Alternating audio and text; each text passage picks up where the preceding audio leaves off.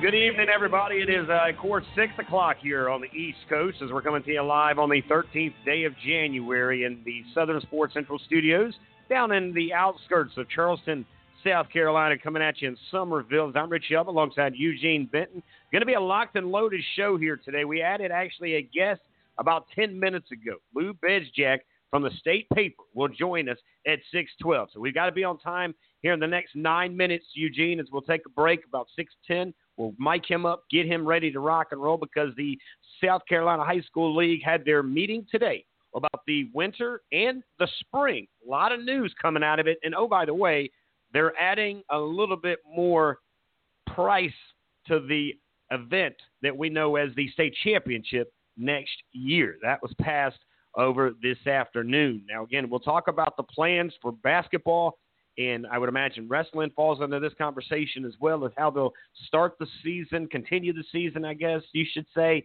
in playoffs. I did say playoffs because it's going to be here before you know it.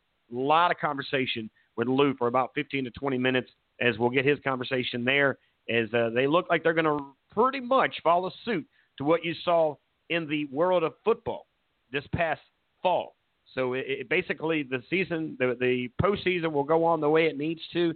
If you end up catching the dirty word, then you're out. As long as you don't catch it, I guess if you catch it in the championship game, they can move it around because there's not games after that.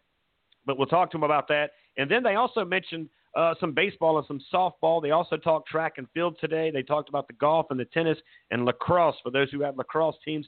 Those conversations were had today as well. I've got some notes. I want to give, the guys over there at the South Carolina High School Facebook page. That, of course, Terrell Pinckney did a great job today keeping us up to date over there on Facebook as far as what was happening throughout the meetings. I want to give credit where credit's due. As you may or may not have read us earlier today, we already had locked in a couple of other big-time guests here tonight as we're going to start at 7 o'clock in hour number 2, Ball-In on the Beach over there at, of course, Coastal Carolina. And we have in here with us will be Coach Doyle. He is the director of recruiting for the Chanticleers. He'll be hanging out with us. It's his birthday, by the way, so we'll make sure that we wish him a happy birthday when he calls in at 7 o'clock. And then we head over to Lenoir-Rhyne with Mike Jacobs. He's the head football coach of that program. I believe they're going to play some ball in the spring. How is that going to help them in recruiting? I think it's going to help them a good bit because these cats can travel and watch some football. I saw 3 games on the schedule and some other things, but you never know. A lot could have changed in the last 10 minutes. So we'll find out what's going on with that. Now, as far as our menu today, pretty loaded up, as you probably saw on Facebook or maybe you follow us on Twitter, and just so much to cover and not a lot of time, but 3 hours to do it. Like I mentioned, the South Carolina High School League met today. We'll talk about that throughout today's game. And then, did you know there was a national championship game that took place over the last couple of days, and we'll talk about that here as Alabama did it once again. We've got some audio that I'll play from Nick Saban, who is now who has more national championships in college football than any other coach. He passed Bear Bryant with now 7, as Bear Bryant and him were tied with 6 before Monday night. We'll talk about that in 6:30 hour. Of course, the second part of the show in hour number 1. College football recruiting. Again, that would be a lot of our topics there with Coach Doyle. How is it working? How is it going? And so on and so forth. As I believe on the 20th of January, Inauguration Day, by the way, where we'll be announcing, and swearing in our new president.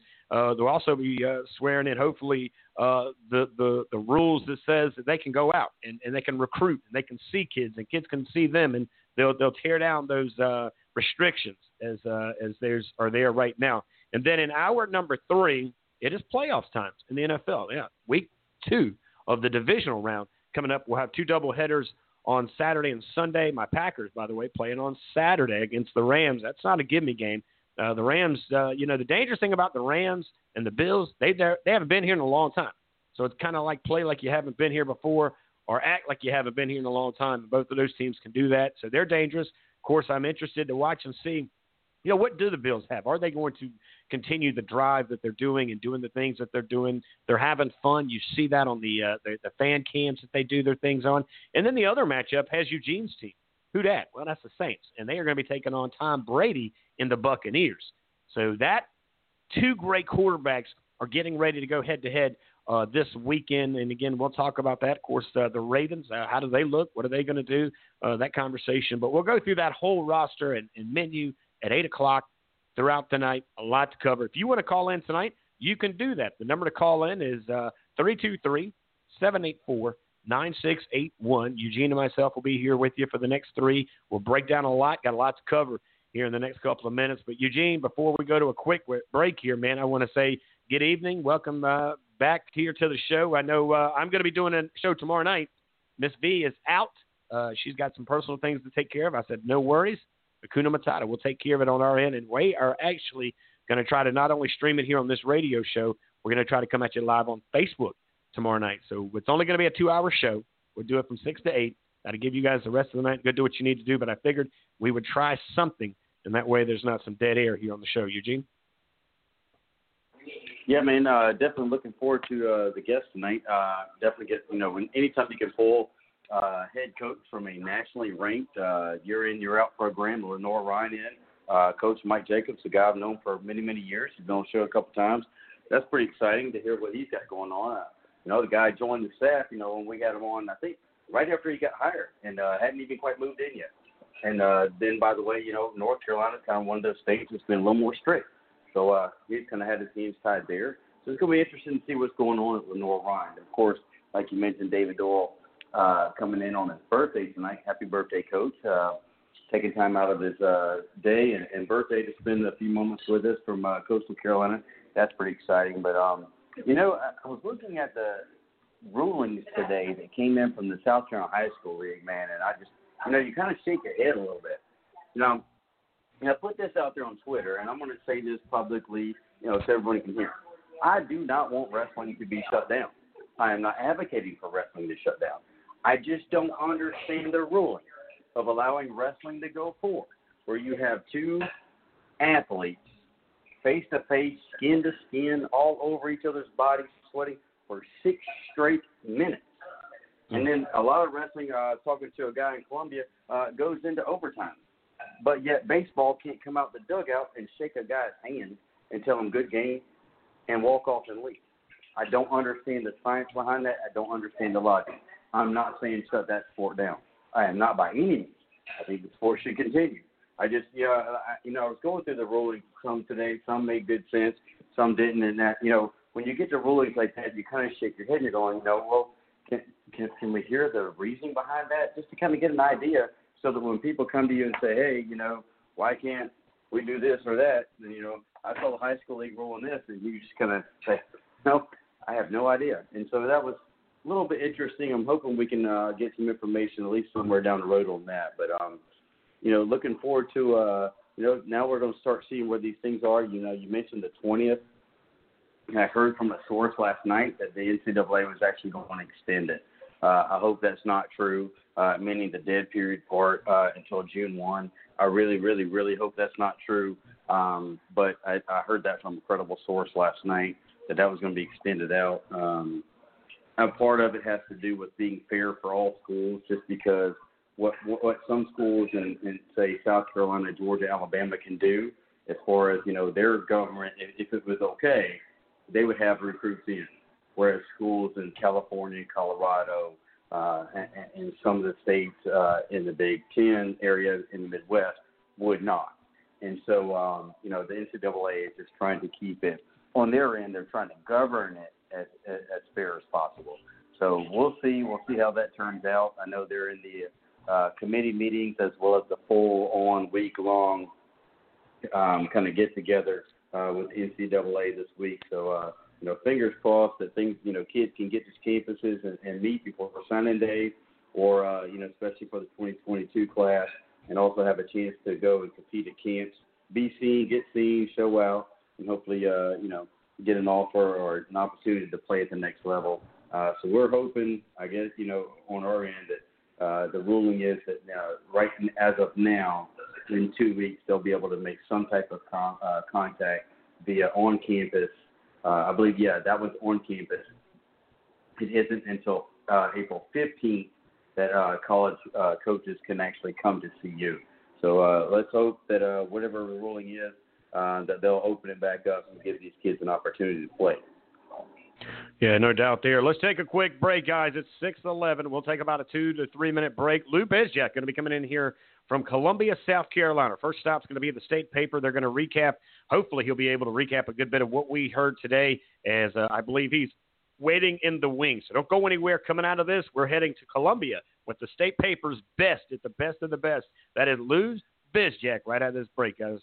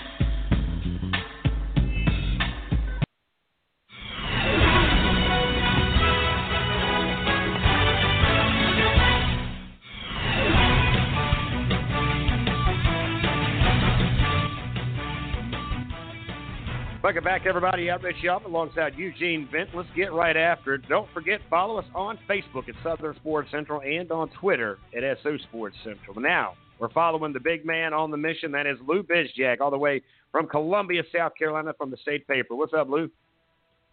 Hey, Richie. How you doing tonight, man?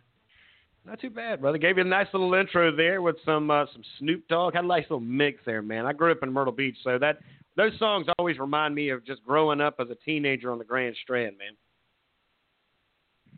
Yeah, I like that song. That's a good one for sure.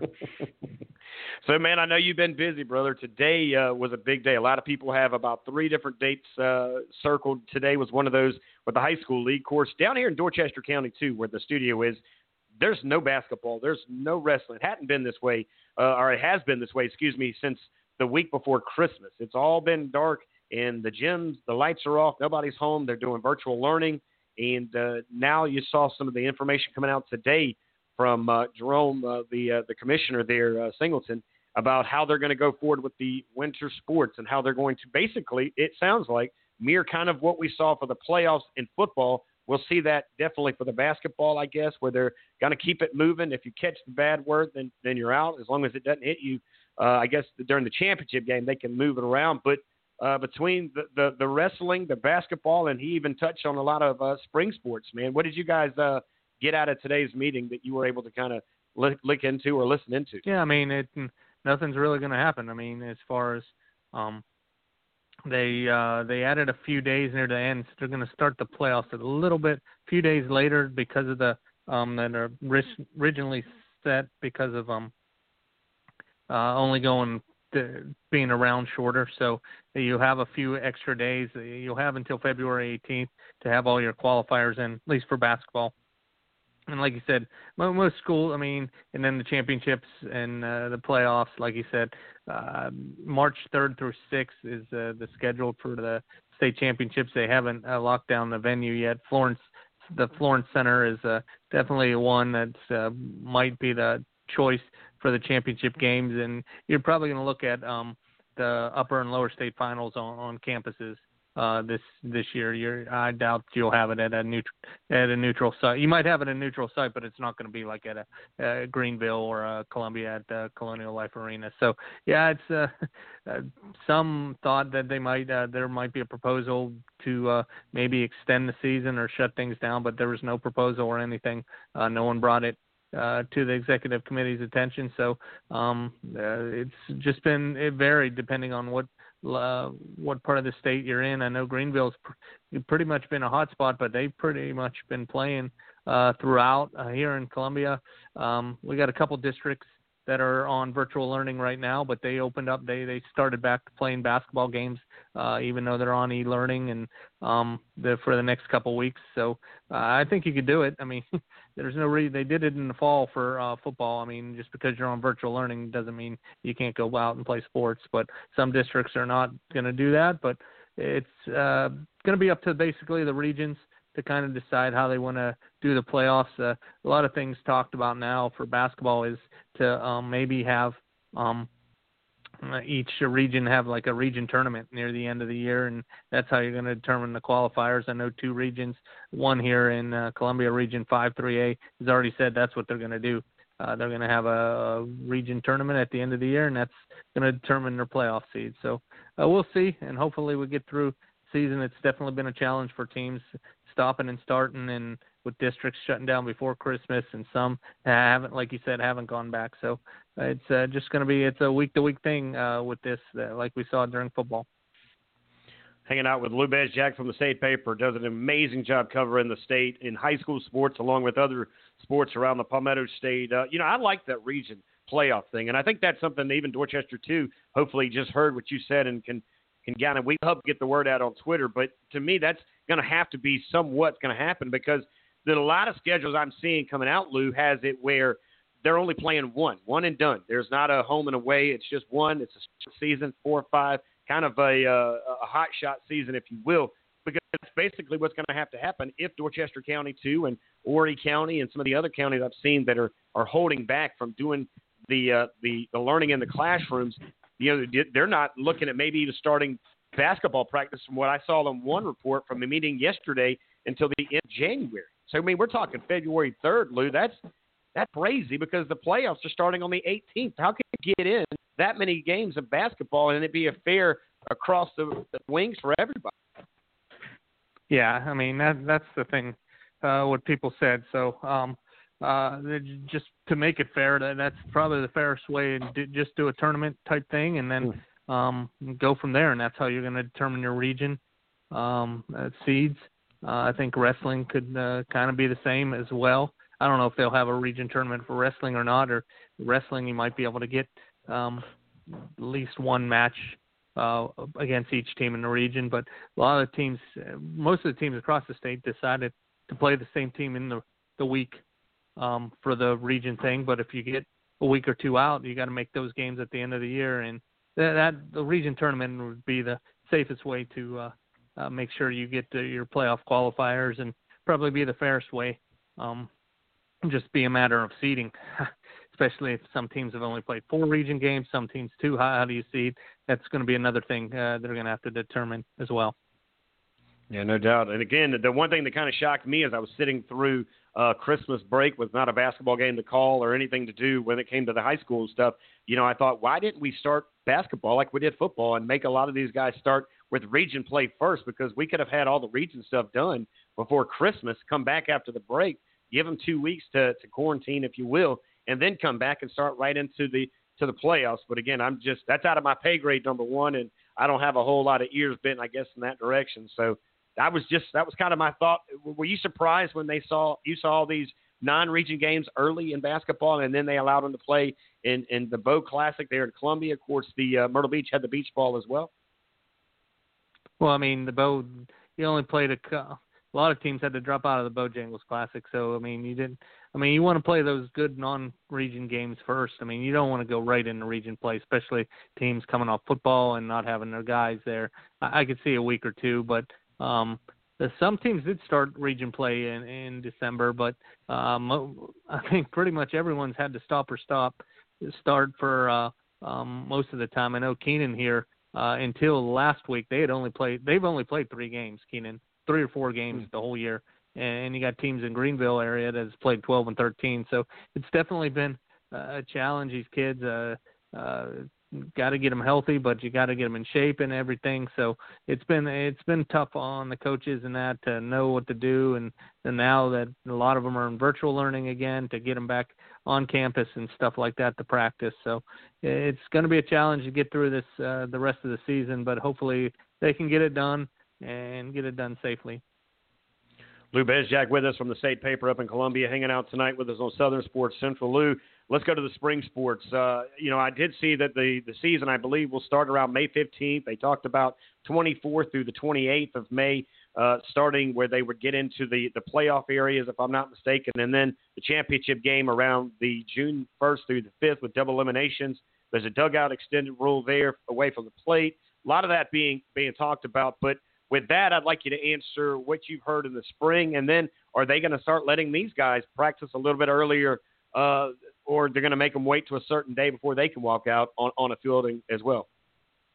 No, practice starts normal, February 1st for all spring sports, and there's been conditioning. They've been doing the conditioning. If most schools, if they were able to, have been doing conditioning since they've been back in school for the last week. So they're conditioning and everything will be fine. And you mentioned, like I said, baseball and softball, the playoffs will start later, May 15th, and it's basically going to be 2 4-team districts in each of the upper and lower states. So 16 teams make it, and then the 2 teams that make it out of the districts will play a 3-game series, best of 3 for upper and lower state championship, and then state championship would be a best of 3 as well for baseball and softball. And it will wrap up a little bit later than normal just because of everything. But on June 5th, I think lacrosse is the earliest as far as the playoffs. I think it's sometime in April. And tennis, playoffs will begin in May. They actually have a site for their championships, the Florence Tennis Center, so they'll have that. And then soccer will be later in May to wrap up the championships. Now, track and field, I guess they're asking maybe or requesting, not going to make them do every other lane, though. Is that something that you kind of saw coming out and not surprised, try to keep them separated? Yeah, it's almost impossible, though. I mean, especially when you have multiple team meets and that. I mean, that's a thought, but, I mean, it's going to be hard to do for sure. But that's not going to happen. So at least most of the time. So we'll see what happens with that. And the track championships will be spread out at a couple different sites in May. I don't have the dates right in front of me, but they'll be spread out. And I think at one place you might have 2 simultaneous, like you have the Class A and 2A championships going on kind of at the same time, just to get everything done. So I think spring sports will have it a little bit, hopefully, but a little bit better being outside and everything, and maybe this the positive cases and the percent positives will kind of slow down into the spring, and more people get vaccinated and stuff. So they might have a good chance to finish their full year, which they didn't have last year. Yeah, no doubt, Lou. Bezjak with us now from Columbia, South Carolina, over there at the State Paper. It is, if there was a sports season that was COVID-friendly, it would definitely be the spring sports because they're outside, most of them are socially distanced before they even start, like baseball. And soccer gets a little close. I get that, like track and field, a few things, but nothing like we would see in wrestling, or nothing even close to basketball or football. I know lacrosse has a few close moments as well. Now, the other thing, before I ask you some other things outside of high school, motion passed to increase ticket prices next year for the state championship events. Again, is this to make up from the loss of what happened this year? And what's your thought and why they decided to go after this during a winter-spring conversation? Oh, yeah, it's just to do it now, because they're not going to have another executive committee meeting for a couple months. So just get it out now. And, yeah, that's kind of why, to probably make up a little bit of lost revenue, because, number one, you're having less rounds of the playoffs, and the earlier rounds, the teams are splitting it. The high school league's not getting any the money there. So, yeah, just to kind of make up for it, and for the limited attendance. I mean, you're going to have, say we get through basketball and wrestling, I mean, you're going to have a limited attendance no matter what championships being held. So they haven't set the percentage or how much it's going to be, but you saw it in the football state championship, there was only about 1,200, 1,300 there. So we'll see. Now, Lou, of course, great job covering today's event, but I got to ask you, man, is the bleeding stopped in Columbia over at the University of South Carolina? We kind of made fun earlier when one of the other sites decided to say that Auburn was trying to go after the statue, as they had a picture of them. Actually, I think they were placing it on the grounds at the beginning there, but Auburn was actually going after the mascot. Of course, lost a defensive coach in the last 24 hours. You know the story between the offensive line coach that just came in. Of course, Mike Bobo leaving. For me, again, I'm optimistic here. I like to be positive, and I think that, you know what, the right guys are coming in at the right time. And I feel, especially with that hire that he went down and got out of Florida, along with a few others, that he's putting his guys together to do something pretty big here. But what's your thoughts, as you guys covered from the state paper, from the guys that are leaving to the guys that are coming in, and are we done with the guys that are leaving yet? No, you'll probably see a few more go. I mean, that's just with any coaching change, you're going to see that. And, yeah, they made it clear, the coaches, the press conference they had for some of the new hires on Monday, basically they want guys here that want to be here. I mean, if you don't want to be here, that's fine. Just go.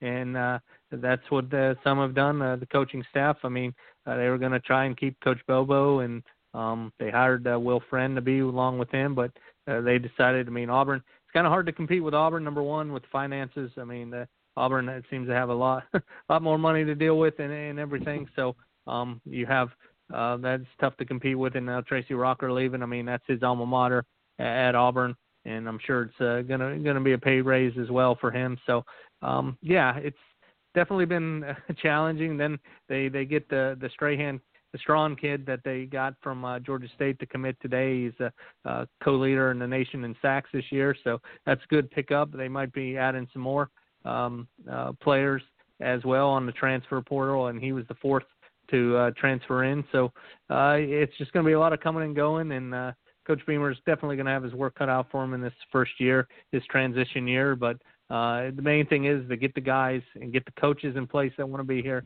and the players in place that want to be here, and then you can go from there. Hanging out, wrapping it up here with Lou Bezjak here for the final few minutes here as he comes all the way from Columbia from the state paper. Ohio State, man, I tell you, they were there, and they got there with, 6 games prior to them beating, of course, Clemson. That made it 7. They manhandled Clemson and definitely exposed their secondary, but then Alabama did the same to them as they won 52-24. What's your thoughts, kind of a recap of the college football season? I mean, Alabama definitely deserved to be there, and we all kind of thought it'd either be Ohio State, Clemson, or Oklahoma, maybe even a team out of the SEC that might have been in there as well to join Alabama. But your thoughts as the season wrapped up Monday night? Yeah, it was kind of anticlimactic. It just definitely was a weird year with COVID and everything. So it's glad that, and for everyone that took part and had a part in making sure there was a season, that was hats off to everyone, athletic trainers, school administrators, everything to get through the season. And then, yeah, I mean, I think Alabama kind of cemented themselves. I don't know. I don't care who they were playing. If they were playing Clemson, Ohio State, whoever, they were going to be. They were clearly the best team in the country, and by a wide margin. And we saw that on Monday. And I think the same could have happened to Clemson if they would have played them. I don't know, maybe by that much, but I mean the offense that they had, and they were able to play strong defense against Ohio State after Ohio State tied it up there. But the weapons they had on offense with Mac Jones, Devonta Smith, Najee Harris, I mean, is you're going to look back 15, 20 years, and it's going to be one of the best college football teams, at least offensively, that you're going to see. I mean, the last 2 years, you can make an argument with the LSU's team last year and just the talent on both sides. So, yeah, it's hats off to Alabama. They really put their stamp on everything, and to get through the season and everything. I think you even saw Nick Saban say it was special, how special it was to get through the year this past year and add another championship ring for him. Yeah, no doubt. Final question, big-time weekend for a lot of those NFL guys, is your team, and I should know this answer, but do you have a dog still in the fight coming in this weekend in the second-round divisional, or who are you going to be pulling for as all we got left is the NFL, and they've got a couple more weeks left to entertain us? Yeah, my team went out this past week. I'm a big Steeler fan, and they started strong, but this it was a heck of a way to end the season like they did there, so it was it wasn't a good way to end, and it wasn't hate anytime you got to lose to the Browns, your rivals. But yeah, I think it's going to be a great weekend of playoff games. I mean, you got the Browns, the underdog, and their story against the Chiefs, and then you got Buffalo and Baltimore should be a fantastic game. And you look at Tampa and New Orleans with the Brady and Breeze you got there, and then you got the Rams defense and the way they were able to shut down Seattle. And now they go to Green Bay. See if they can do it against Aaron Rodgers. Hopefully Aaron Donald will be healthy because their defense is really fun to watch. They're very aggressive and everything. So, yeah, I look forward to these another weekend of games and then conference championships the week after. No doubt. Buddy, as always, Lou, you're amazing at getting back to me pretty quick and always helping when you can. Thank you so much, man. Great job covering in 2020, man. I can't wait to watch you do big things in 21, and I'm sure I'll see you in a gymnasium or a sideline or a baseball field here real soon, buddy. Yep, appreciate it, Richie. Thank you. Always a pleasure. Ladies and gentlemen, the big man himself, Lou Bizjack from the State Paper all the way in from Columbia, South Carolina. Quick break, come back. I bring Eugene back, and then he and I listen to who? Well, let's listen to Nick Saban. He had a few good things to say after a big win over 24, the second team to score more than ESPN College Game Day. We're coming to your city.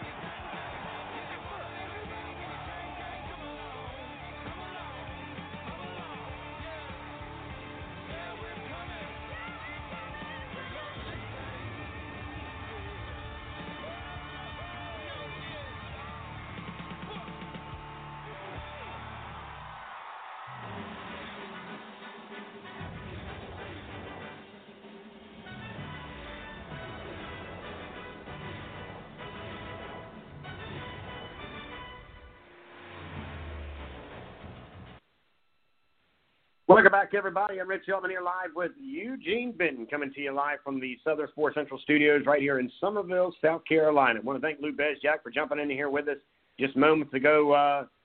What's your thoughts a little bit more, I guess, Eugene, as you just heard what he had to say about, of course, all that took place today in the South Carolina High School League. And, again, I wouldn't want to be any of those ladies and gentlemen in that room, nor would I want to be that commissioner. Well, I kind of might have want to be in the room, but I definitely have a lot of respect for the decisions that they actually had to make today because, again, it's not easy, as, of course, they cover from the coast all the way to the mountains of South Carolina. Eugene? Yeah, it's interesting. I have more questions than I do have answers again, and it seems like a common theme. But, you wouldn't want that job, Richie, the commissioner of the high school league? You get a nice office, some very well-paid staff. It comes with a gig. You make $154,000 a year. All of your expenses for travel around the state are paid for by the state. It comes with a vehicle. I mean, that's a pretty nice job. I'm sure it comes with a lot of responsibility, but it's definitely something that I think a lot of people would be interested in if that ever position came available, which doesn't seem like it's been available for a long time or will be, in the future. Again, I just have questions with stuff that either doesn't match up with science or rulings and things like that. Like Lou said, they're just going to cram it in. It seems like it, with shortened seasons. I mean, bro, if your team plays only one region opponent to get your seeding, that does seem a bit odd. With other teams playing, 3 or 4 region opponents, and you got basketball where some teams are playing, have played 13 games. Some teams haven't played any, or maybe just 1 or 2. Same thing with football. There's a team in the upstate. The kid quarterback that won the quarterback for the West team in the Junior Bowl plays for that team. I think it was Broome. They played 1 game all season. And so it's just really hard. I get it that it's hard, to try to get everybody playing, to try to get every district on the same level with agreeing about, what to do and what's safe and what's not. But I think we're just going to have to paddle the boat and get through this year, get through this spring, and keep going and see what turns up in the future. Hopefully, like you said, people will start getting back outside when it starts to warm up and maybe the numbers start going back down and we can kind of start preparing for 2021 fall. Yeah, no doubt there. Let's do this. Let's take a listen to, of course, this guy coming up is Nick Saban. As I mentioned, as we're going to kind of pull up the audio now of him after winning his 7th national championship. He did 6 of them so far at Alabama. He got 1 of them at LSU, where, of course, you guys know that's where it all started as far as winning national championships for him, by the way. But here's what he had to say, and you kind of heard Lou just earlier talk a little bit about it. But this is Nick Saban after the 52-24 win on Monday night down in South Beach. To me, this team accomplished more almost than any team. No disrespect to any other teams that we had or any championship teams, but this team won 11 SEC games. No other team has done that. They won the SEC and went undefeated in the SEC. And then they beat 2 great teams in the playoffs with no real break in between. Played 13 games, went undefeated. With all the disruptions that we had in this season, I think there's quite a bit to write about when it comes to the legacy of a team. Now, there you see him giving credit of a group of men that I thought did great. And the one guy that you hear about the wide receiver, right? We know the numbers that he put up, and you watched him just have a field day. I mean, literally a field day. And it was interesting to me because I had somebody kind of, I'm not going to say shooting for me or any of that conversation, but I will say that, he and I kind of went into the conversations through social media, and he was like, man, if I was a coach, I would have this done this way and that way. And I was like, man, do you not realize that every coach in the country knew he was going to get the ball? Every coach in the world knew that was going to be their go-to guy. They've had how many weeks to prepare? I get it, but nobody's been able to cover him. That's why he won a Heisman. That's why he's the first wide receiver to win the Heisman since who? Desmond Howard back in 1995. So for me, when you start to kind of see those things, there was a ton of things that this young man did, Devontae Smith, on his record-setting 2020 season. As he went in and won the single-season reception yard there, he also had the career receiving yards for not only the SEC but Alabama. Alabama in the SEC single-season receiving touchdowns. He also holds the record now at Alabama and the SEC for the career reception touchdowns.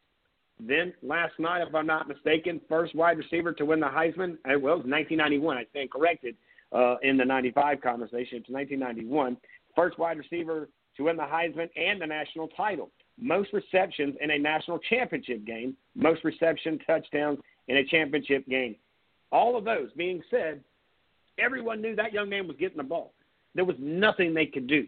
Not only that, how about the running back for Alabama, who ran through tackle after tackle after tackle and made every running back coach smile that said, don't stop until you hear the whistle and run until the end of the play.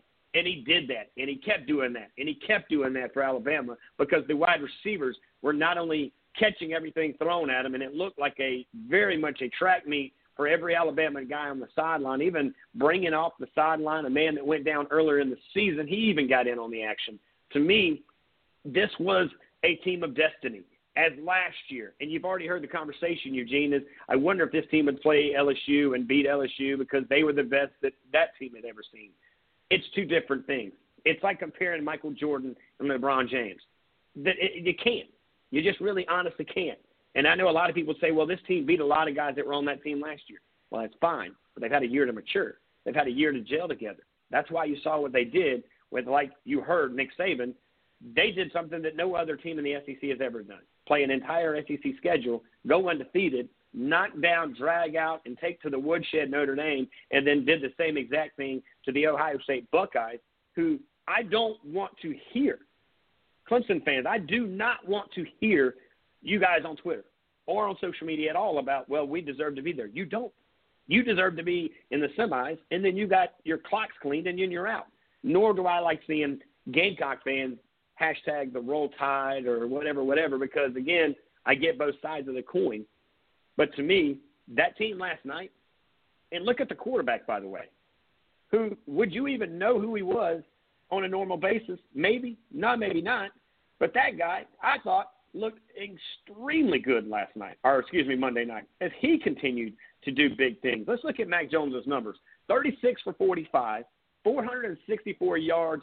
Not hard to do when you got those type of receivers, by the way. 5, count them up with a high 5. 5 touchdowns and goose egg on the INT. What a great story, not only for him, but, of course, Harris, to all the way to Smith, to many of those guys. And they even brought the center in, who you remember went down a few weeks back, I believe. They brought him in to get a little action as well so that he'd have one final memory and moment as well. But, Eugene, your thoughts on all of those topics that I just kind of touched on, and of course, and I want you to get everything there because I mentioned the Tigers. I mentioned, of course, the Buckeyes, who I do believe they deserve to be there. I just don't think unless Jesus Christ himself brought 12 disciples down here and had one of them standing on the sideline would have a chance to beat a team like Alabama this year. You know, I was thinking actually the same thing. It's funny, before you brought up Mac Jones, I actually pulled up his stats. And, you know, to me, I thought Mac Jones should have been the MVP of the game. I know it went to Devontae Smith, and I don't have a huge gripe against it, you know, because he broke a ton of records. You know, he did suffer that injury, unfortunately, and played the first half, or basically the first half only. But I know, so Mac Jones ended up going 36-45. There was one point in the game, it was the start of the third quarter, when he was 18 of 20. And both of those incompletions had hit receivers in the hands. You know, and I know Devontae was hot, you know, with the whole, you know, everybody following him. There was other receivers in this game. And we'll just look at the receivers. Mechie, the third, was a guy that I really hadn't heard of a whole lot coming in. You know, he had 8 catches for 81 yards. He had 10 yards a carry. Najee Harris, out of the backfield, 7 receptions for 79 yards at 11 a carry. Waddell, 3 for 34. Billingsley, 2 for 27. And speaking of Waddell, that was the guy that, a lot of people weren't too happy with him playing in the game. Right. Bolden, 3 catches for 16, and Xavier Williams, 1 catch for 12. So that's 1, 2, 3, 4, 5, 6, 7 guys catching 36 balls. Now, I just thought that he distributed the ball well. Obviously, he didn't throw any interceptions. I know he got I believe he got charged for that fumble early in the game. But I thought the quarterback for Alabama, he even played through. He got popped a good, there. I think it was the third quarter. Fought through it, looked to be in some pain, but stood out there as a general. Because he wasn't a game manager. A lot of the Alabama quarterbacks have been known to be quote unquote game managers. Don't throw an interception, hand the ball off, make sure you put it in the running back's gut so that he gets it nice and tight and can get 5-6 yards down the field. To me, Mac Jones he put the ball where it needed to be. The receivers run open, but the quarterback overthrows them, underthrows them, throws it to the wrong team. You can have the greatest receiving core there is. If you don't have a guy to deliver the mail, they're not going to be able to catch it. So, that was the thing to me, the only question, the only criticism of it is I just thought Mac Jones should have been the MVP.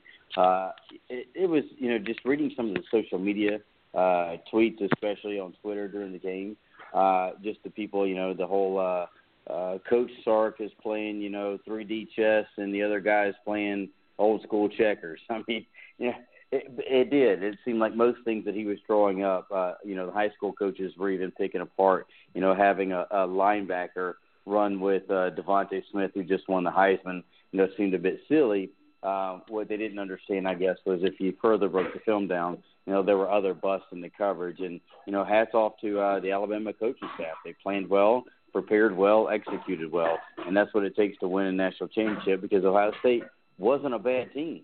Alabama just was that good this year, in my opinion. Yeah, I mean, again, we can go into all all of that and said. I get it. But, again, this is a very, I think, deep, extremely deep. I mean, these guys have been together for quite some time, but very deep receiving core. That again, you opened up the doors for the running back Harris, who, by the way, ended up 30 touchdowns in the SEC. That's huge after you and I both know what they do in defensive formats there. And for me, I look at it in the bigger picture, too, is look at the defense for Alabama. While we've given these guys so much hard times about, well, this is an offensive team. Nick Saban used to be the defensive teams win championships. Not as much now as he talks highly about his offense and his quarterback, Jones, who, again, I thought did an incredible job managing the game. And I agree. I think it was tough not to give it to the Heisman because he was just catching everything. I mean, just looked like it was a video game in his mind. But somebody had to throw it to him. I mean, we talk about some of the catches that they make. I saw some highlights. I've been watching a lot of stuff here with the high school blitz and us are going through trying to select some big ballers winning different awards. And I'm looking at certain catches that I'm like, okay, well, that's great that he caught it between 3 or 4 receivers. But look at the quarterback putting it in between those receivers. That's kind of what I saw a lot, not as much on Monday night because these receivers were just honestly breaking away from the line. But, it was just an overall performance, a clinic, an opportunity for us to see an Alabama defense. I thought that, again, you haven't heard a lot about. They didn't give up much, did they now? And they turned it over. They got the ball back when need be. And I thought a lot of guys on the defense didn't do anything but improve their draft status because they were not going to not get drafted. I just don't think they were going to be first rounders. But I think a few guys came out last Monday night probably coming out of the first round. What are your thoughts of the defense? Yeah, the defense, especially the secondary, played really, really well. Alabama's defensive front, I think, proved that, hey, don't forget about us. We're usually the forefront of all media attention, the defense, the linebackers, the DBs. And I think all year long, they heard just how great the Alabama offense was. This is the changing of the guard, so to speak, at Alabama, and the way it was. But the way they came out, and I know it was an injury, but they got, Trey Sermon out of the game early. Master Teague did have a couple good runs, but you're talking about elite running backs. They're going to get theirs. I don't care how great an NFL defensive line is. The opposing running back is going to get a little bit. That doesn't mean they're going to get 200 yards. Doesn't mean they're going to get 150. But at this kind of level, when you're talking about, for example, a Super Bowl, if you want to compare it to Super Bowl, you're going to have two very talented teams on both sides of the line of scrimmage. But I think, overall, after they gave up that rushing touchdown where the guy kind of did that kind of off tackle to the left and kind of bounced it outside for Teague, after that, for the most part, they didn't give up anything in the rushing game, and Fields didn't hurt them too bad running the ball either.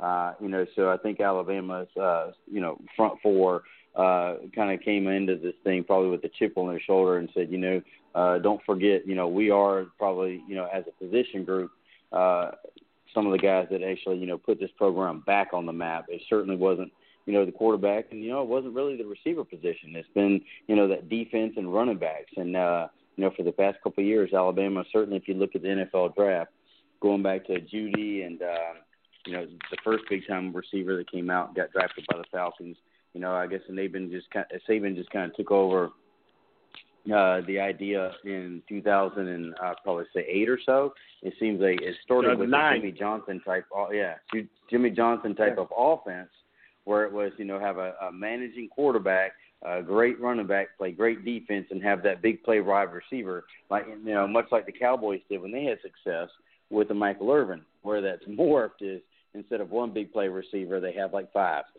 So, it's like pick your poison on defense because we're going to sting you, and then we're going to go up and force you outside of your comfort zone, and then just pin the ears back on our defense. And that's what it seemed that kind of you could see kind of transition mid-second quarter into that. And I won't brag a little bit. Well, maybe I might, though, because I did have it probably closer than anybody else, did I not, on our pick'em part on Monday night? Because I was a touchdown shy of what Alabama would have scored. They actually, if they would have held ground with that one right before they got to 52 on the board, but I nailed the Ohio State 24. So, I don't know if we can go back and look and see as far as it doesn't get a whole lot more closer than that for me. And then you're talking about the other 45-24. 45. Who had it? Smitty had 24. All right, let's go back and look at it. But that being said, when you talked about Julio Jones earlier, by the way, Julio Jones, I will never forget the catch that he had. I believe literally his leg is broke and his hands are spazzing as he was catching that one pass in the end zone. We knew right then and there that guy was going to be a legit player. We talk a lot about other coaches, but when you get named above a guy like Bear Bryant, that's a big deal. And what happened on Monday night was an even bigger deal because he got 7 national championships, and that, of course, is Nick Saban. I want you to hear what he had to say about the conversation about him being compared to now above the mark of a guy, of course, known as the Bear, who put Alabama on the map as known as Titletown.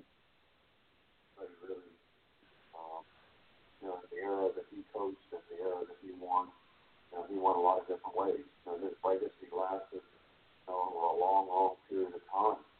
And if it wasn't for Coach Bryant, we would never be able to do what we did. He's the one that made Alabama and the tradition of Alabama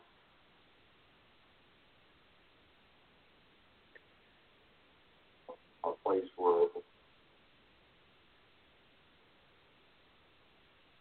that's what the players wanted to come. We've been able to build on that with great support. He does it the right way. He recruits well, but more importantly, develops great players and young men. And I'm just so blessed that he gave me a chance to come here along with all my teammates. I wouldn't trade it for anything. He's the greatest to ever do it, and he'll be the greatest for a long time. Now, of course, that's the quarterback there talking about his head coach. And there you heard earlier the head coach of Alabama, Nick Saban, paying homage to a guy who, again, when I think of legendary coaches, I think of Bear Bryant. You think of a lot of names that kind of come to your mindset in college, right? And again, when you start to kind of look at the list that's put together here from the Nick Sabans of the world, and again, Coach Saban has done it and done it in fashion, but you can't think about without talking about Woody Hayes, Ohio State. How fitting is that? He's sitting at 5, and then Bierman, there with 5 as well. And I don't think Nick Saban's done, by the way. That's the scary part, is I don't think he's done. And I think the one thing that you kind of look at and you put things in conversations that, here we are now with Nick Saban, and again, he's I believe he's in his early 70s. Is that right? Is that about right there? I think early 70s is where he sits right now in the age bracket. We're going to look that up. For some reason, I thought it was around 68, but won't take us but a second. Maybe early, maybe late. Right. So either way, I mean, this is a guy who has done big things. And again, you know, when you talk about Alabama, 69 you know, it's had 69. Okay, so we were in that ballpark. Now, of course, you look and see what's been done here. Alabama's had a player selected in the first round every year since when? 2008. Now, 5 different drafts with 4 players selected each in the first round. You're going to start seeing a lot of numbers coming out of here, a lot of facts putting together here as they start to really look at this dynasty place that they call Tuscaloosa, Alabama, which I have had a chance to spend a couple of years going back and forth there a few years ago. And it's a different place. And I know a lot of people saw a lot of those fans in the stands. You saw even somebody dressed like Forrest Gump back in the day when he was running down the streets. You saw people in the trees. You saw an abundance of excitement. And you would think that they're just used to doing that. You know, again, I was in Tampa just a few years ago when they got beat by Clemson with Hunter Renfrow in the end zone, and Alabama fans in the stands, they stayed longer in the stands than Clemson fans because they had no idea. What do you do in a situation like this if you don't win? We don't know. We have no idea. We know we celebrate, we win, and then we come back and do it again. And they do that year after year after year.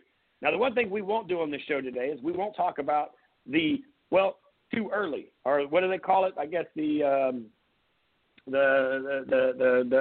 early picks to win the national championship in 2021. We're going to enjoy the 2020 season and all that it's given us here as we'll take a break here now, and we'll reset here going into the top of hour number 2 because we got to get the bus, as it sounds like it's pulled all the way up over there in Conway, South Carolina, right outside of Myrtle Beach on the Grand Strand, where the legendary program that's being built, as you heard, in Alabama. Well, guess what? In Myrtle Beach and, of course, coastal Carolina, these guys have done some things as well. So a lot of history was made in Conway, South Carolina. So we'll take a quick break, and we'll come back. We'll be heading over and talking to the recruiting guy of the Coastal Carolina Chanticleers. That's Coach Doyle. He's the director of recruiting over there right out of this break, guys. Don't go anywhere. Hour 2 to follow right after this.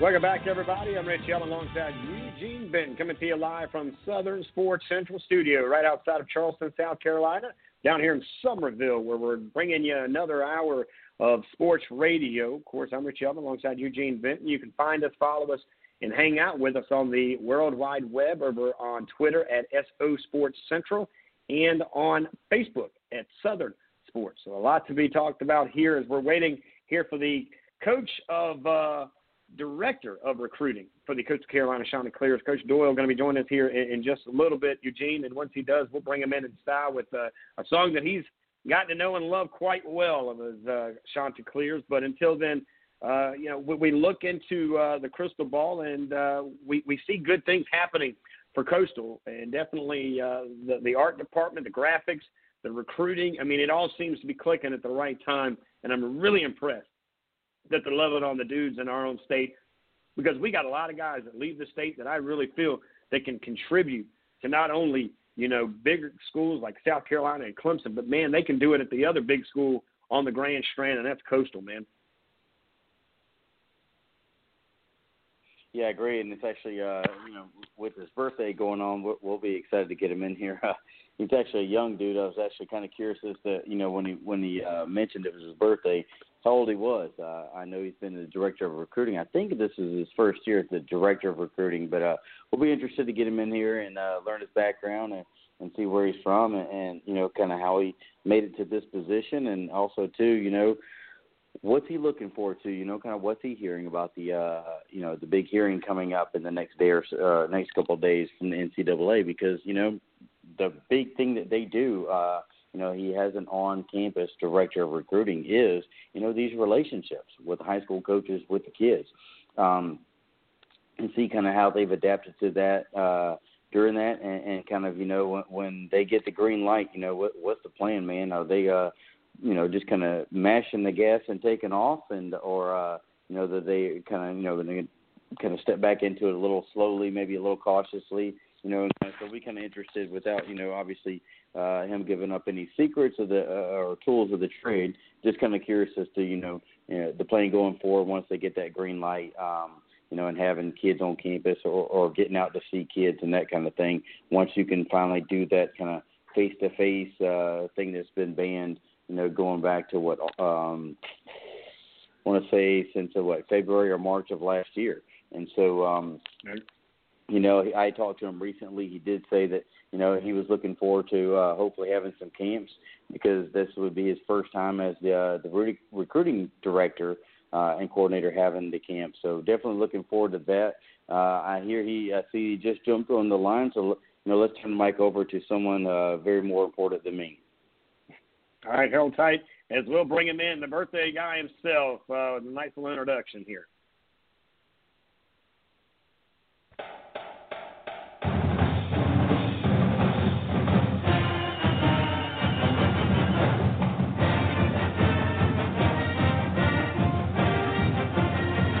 Oh, man.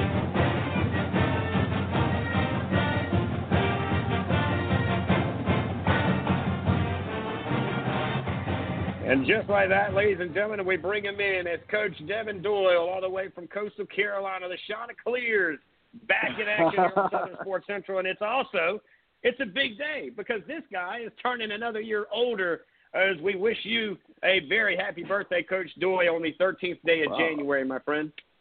Oh, man, thank you so much. Thank you all for having me. Man, I was going to bring in Stevie Wonder. And I thought, man, I don't know. Do I do Stevie Wonder and the Happy Birthday song? Man. Or do I break down the Coast of Carolina? You could have done that. I would have been hyped. I was like, man, it was a tough call. And to be honest with you, I'd pick straws in my own yard. I went back to the house and grabbed what I needed to come to the studio. And I thought, man, I don't know what to do. So many choices. I said, you know what? I'm just blessed that he's here on his birthday, which, by the way, how old are you today, by the way, Coach? Are we allowed to ask you that question? Yeah, you good. I ain't scared to tell nobody. Coach Chadwell thinks I'm 40, but I'm turning 31 today. He thinks you're 40. That's what he told me today. He told me, he said happy 40th birthday. You don't look a day older than 31. Oh, God, that's great. Well, you know what's crazy? We actually share a week of the same birthday because I'll turn 43 on Friday, man. So us Capricorns there's a lot of cool dudes born in January this time of year. You notice that? Or is it just me? I think I definitely notice it. I think there's you got the Leos and the Tauruses, all those other people that think they rule the year. But hey, Capricorns, we set the year off every year. So right. That's what I said. I said, man, how can you not love on us when we're, of course, right at the beginning of the year, man? It's the first, again, it's like NASCAR. They start with Daytona at the beginning for a reason. But, I'm with you, Coach. So, first of all, a little background. I'm originally from Myrtle Beach. I went to Socastee, grew up in Surfside, man. Back in the day, there was no football game that Coastal was holding on campus. I'm sure you've heard all the stories of the Graveyard and Conway and all that stuff. So, I played on that field. It was just turned a different angle. But, man, I tell you what, if the Stones across the street could talk, I'm sure they would say a lot, but they would be talking a lot about some of those big games and names that have come through there before. But now, holy moly, what a great season. You guys just kept turning it up. I mean, that song was played, it seemed like every 30 seconds because you guys were putting points on the board. Yeah, definitely a very blessed year. I can't, I don't think there's any more words left that I have to say to say how proud I am of this team, the staff that put together this season as well, and very well made a statement to the conference that we are, we're the youngest one in the Sun Belt, but not too long to experience this type of success was definitely a beautiful thing to be a part of. Yeah, and you guys actually ended up finishing off in the top 15 in the country. Again, I don't really look at a lot of these because I think you guys should have been in the top 8 in the country as you guys finished 11-1. You did a great job all year long in the Fun Belt, a.k.a. the Sun Belt. Hadn't even been there that long, like you mentioned. I mean, it seemed like just yesterday they were in this league called the Big South, doing big things then as well. Of course, Coach Chadwell was down here at Charleston Southern, so he's very familiar with Coastal before he got here. But for what you do, by the way, coming in here, and I want to tell everybody, the head coaching job is important. Every job on every staff is important, but the director of recruiting, I didn't mean you, by the way, to make you spit your food out the other night. When that thing came to me, I was not feeling well, so I probably should have been asleep, not on this Twitter world. But I can only imagine you sitting there and your wife looking at you going, really, dude, you're going to spit across the table? What are you reading? Get off your phone. It shook me a little bit because I was like, usually, we tend to get alerts about those a little bit ahead of time or some sort of, message about what potentially could happen. So that kind of shook me a little bit. But with the platform of what's been given to us recruiting wise right now, obviously in the midst of COVID, everything, it's almost like everything that we have to plan for is for anything that's told us, we still have to take it as it's tentative, because in the next coming month or the next coming 2 or 3 months, something can change. So having to put together those plans, and that's a big part of my job as the director of recruiting, is really just the planning and having the system of how we, going from evaluations to phone calls to, keeping relationships with the high school coaches and then on the back end when the guys who we recruit, they commit, they sign, handling them actually getting into school and getting all the way to that process of getting them on campus, which is a lot of background stuff, a lot of behind-the-scenes stuff that goes on with that too. Hanging out right now with the big man on campus, especially this time of year. Recruiting is always on the forefront in January, Coach. And, of course, you're the director, Coach Doyle, hanging out with us here on his birthday night here on a Wednesday afternoon. Coach, how hard has it been, though? Because it seems not that recruiting is ever easy, and I couldn't imagine doing what you guys are able to continue to do, and I'm extremely proud of you guys as I'm an Horry County fellow myself. But how hard is it even more now than it's ever been? And I applaud by the way, your media department and your graphics department, because I think you guys have set a tone not only in of course, the Sun Belt, but across the country, because now you're seeing everybody else having to keep up with what you guys are doing, and that is giving those kids the bling and the, as they call it, the drip, I guess, in social media world. Right. With this, saying how hard it is, honestly, I think a little bit different. When you think about the Chanticleer story for 2020, the basis of it is overcoming adversity. So even in the recruiting process, and I would say this is for both ends, us on the college that are at the college level, and then the prospects that are looking to make that next step into the college level. COVID is a challenge. It's definitely created some adversity, but if you look at what we were able to do in the midst of that, it's definitely once you put your mind to it, you put together a plan and things like that, you can reap the benefits of that plan. So I wouldn't necessarily say it's been hard. It's forced us to identify in different ways and bring in new ideas of how you are going to show the experience, the Chanticleer experience to the recruits. That definitely helps when you have the media team and the graphics team here, because social media has pretty much become that vehicle to be able to show them as much as you possibly can. Are we hurt that we haven't necessarily been able to have that face-to-face contact and actually have them here? Absolutely. But, you can't spend too much of your time sulking and being upset in that situation, because at the end of the day, we still got to identify the right fit for our program and continue to win games with those guys. Hanging out with the, of course, big man, like I keep saying on campus, the director of recruiting, Coach Devin Doyle, hanging out here from Myrtle Beach, as they say, South Carolina. They're balling on the beach, and they did that indeed over there on the Grand Strand. The address is Conway. I know that. But again, I'm not giving Conway any of that over here. I'm a Sockasty guy, Coach, and I don't know if you know about the rivalry between the two. We're not doing it there. But I will say this. I looked at your resume, Coach. Extremely impressed, by the way. As I found out, of course, that you graduated from Troy? Is one of the places that, of course, you did some coaching there for some time.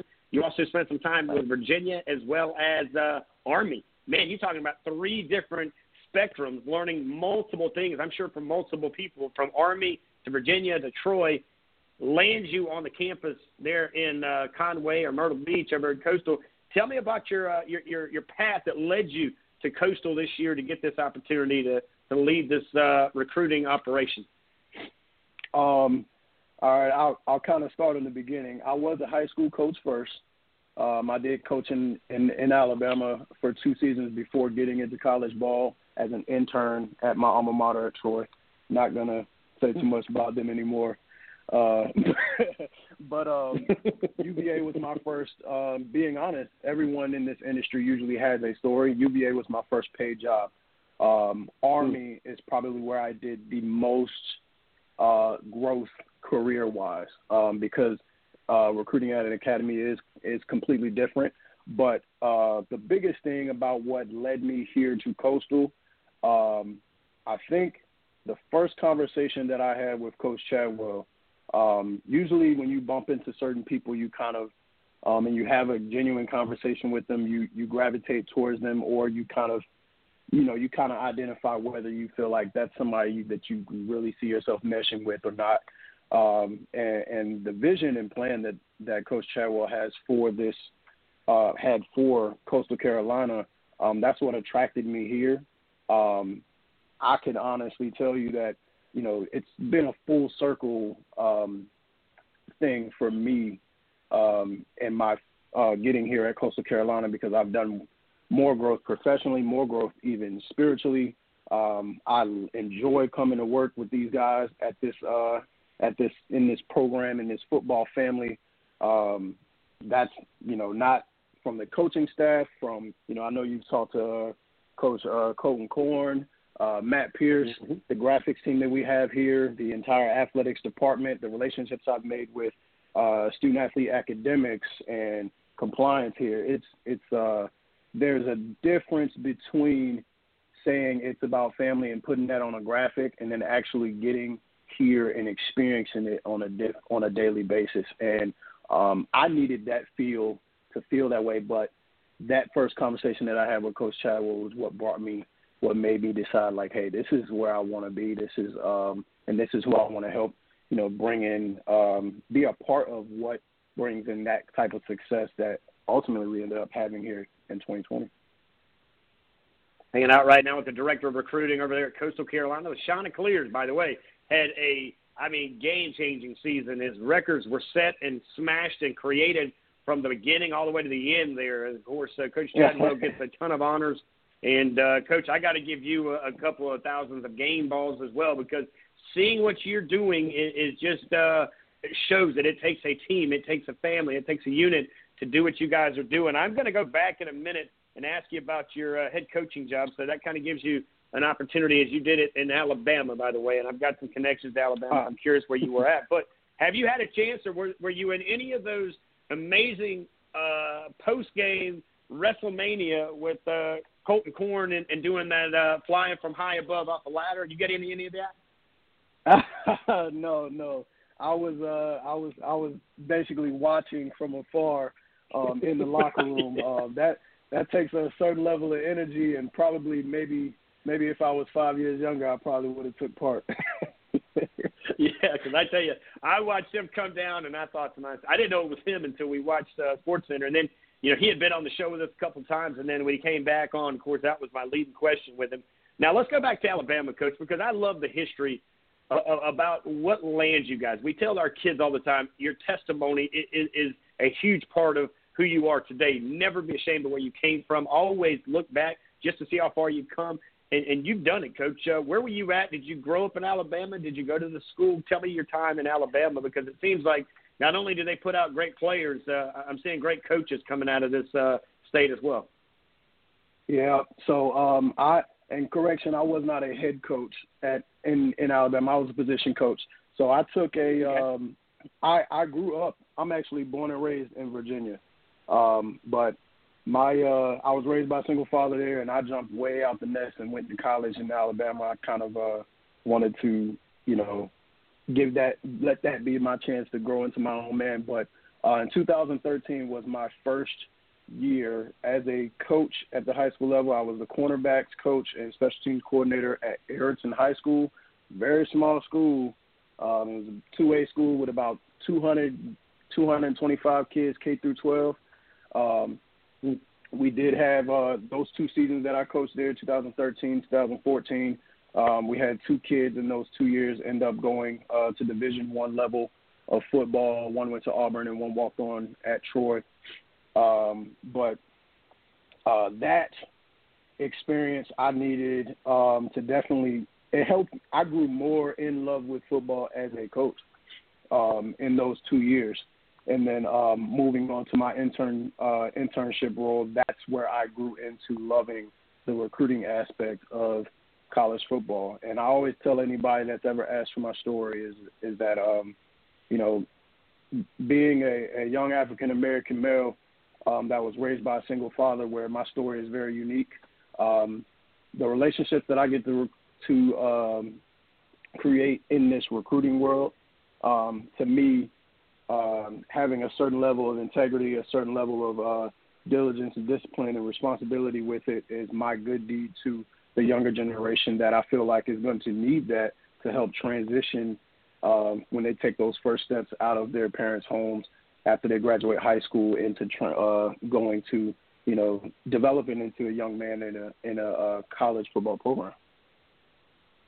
Hanging out with Coach Devin Doyle. He is the director of recruiting over there at Coastal Carolina, the Shauna Clears, hearing the testimony from where he's been to now where he's at. And let's get back to where you're at, Coach, and that is recruiting, where this is a huge deal. And we talk to athletes. We normally have an athlete or two on our show throughout the year, throughout the show during the year, Coach, and the frustrations have set in for this very, you talk about a class who did not get to experience pep rallies. They didn't experience being a true, honest-to-God senior on their football team. There were so many things, and it actually hit me last night as I was looking through one of my feeds, and a young lady that plays softball at a local high school down here said, look, check on our seniors. They're not okay, because even though last year, the class of 2020 didn't get to have their spring, the class of 21 didn't really have anything when it came to fall. Sure, they got 6 or 7 games here and there, but the actual experience, the memories that you would make on the bus rides were different. The memories of a pep rally were different, Coach. And I know there's been a lot of guys that you've been sitting down and talking to about this, that you're recruiting there to Coastal to be a part of the continuing legacy that you guys are building over there on the beach. But for the kids that are listening right now, the moms that are listening right now, Coach, give us some wisdom, give them some hope, give them something, because I know they're sending you guys film after film, but they want to make sure, of course, that they're doing it the right way. So what would you suggest to a young man or a young woman who's getting ready to graduate in this upcoming spring? My wisdom for them is to not be shaken by the adversity that you're experiencing at the time. There are plenty of schools out there, and I know without the avenues of what the traditional recruiting process can definitely be a frustrating thing, but I would definitely tell them to continue sending out your film to the right avenues, calling to follow up, and then also even asking the question of, are you sending it to the right person to get it evaluated and things like that, and also continue to on their end, they're going to have to identify the schools that they really favor and do all of the research.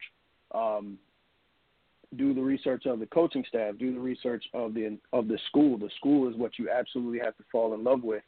And even with that time crunch, understand that there are so many great stories that come out of adversity, and not letting up, continue to be consistent in what you're trying to reach, and the good things will definitely follow. Hanging out with the birthday guy here on the show today, Coach Doyle, all the way from Myrtle Beach, South Carolina, the director of recruiting over there with the Chanticleers, dropping a little bit of that knowledge here on the show here tonight. As, again, adversity builds what? Character, guys. And that's when you find the true person who you are. Of course, and my thoughts there, Coach, when it comes down to some of the challenges in my past, I've always looked back at that as well. Now, for me, Coach, you mentioned something that kind of triggered me and raised an eyebrow, getting in touch with the right person. So, for example, if I'm a wide receiver or if I'm a quarterback, is there somebody different that I need to be sending this film to other than a linebacker or a DB? Do I need to be finding out the position coaches? Who would you suggest that they are sending these films to during this time? I think you can do it in a wave of making sure you're sending it to whatever recruiting staff is probably on a staff directory, and then including the position coach on that, and even adding, the GA that may work on the offense or defense.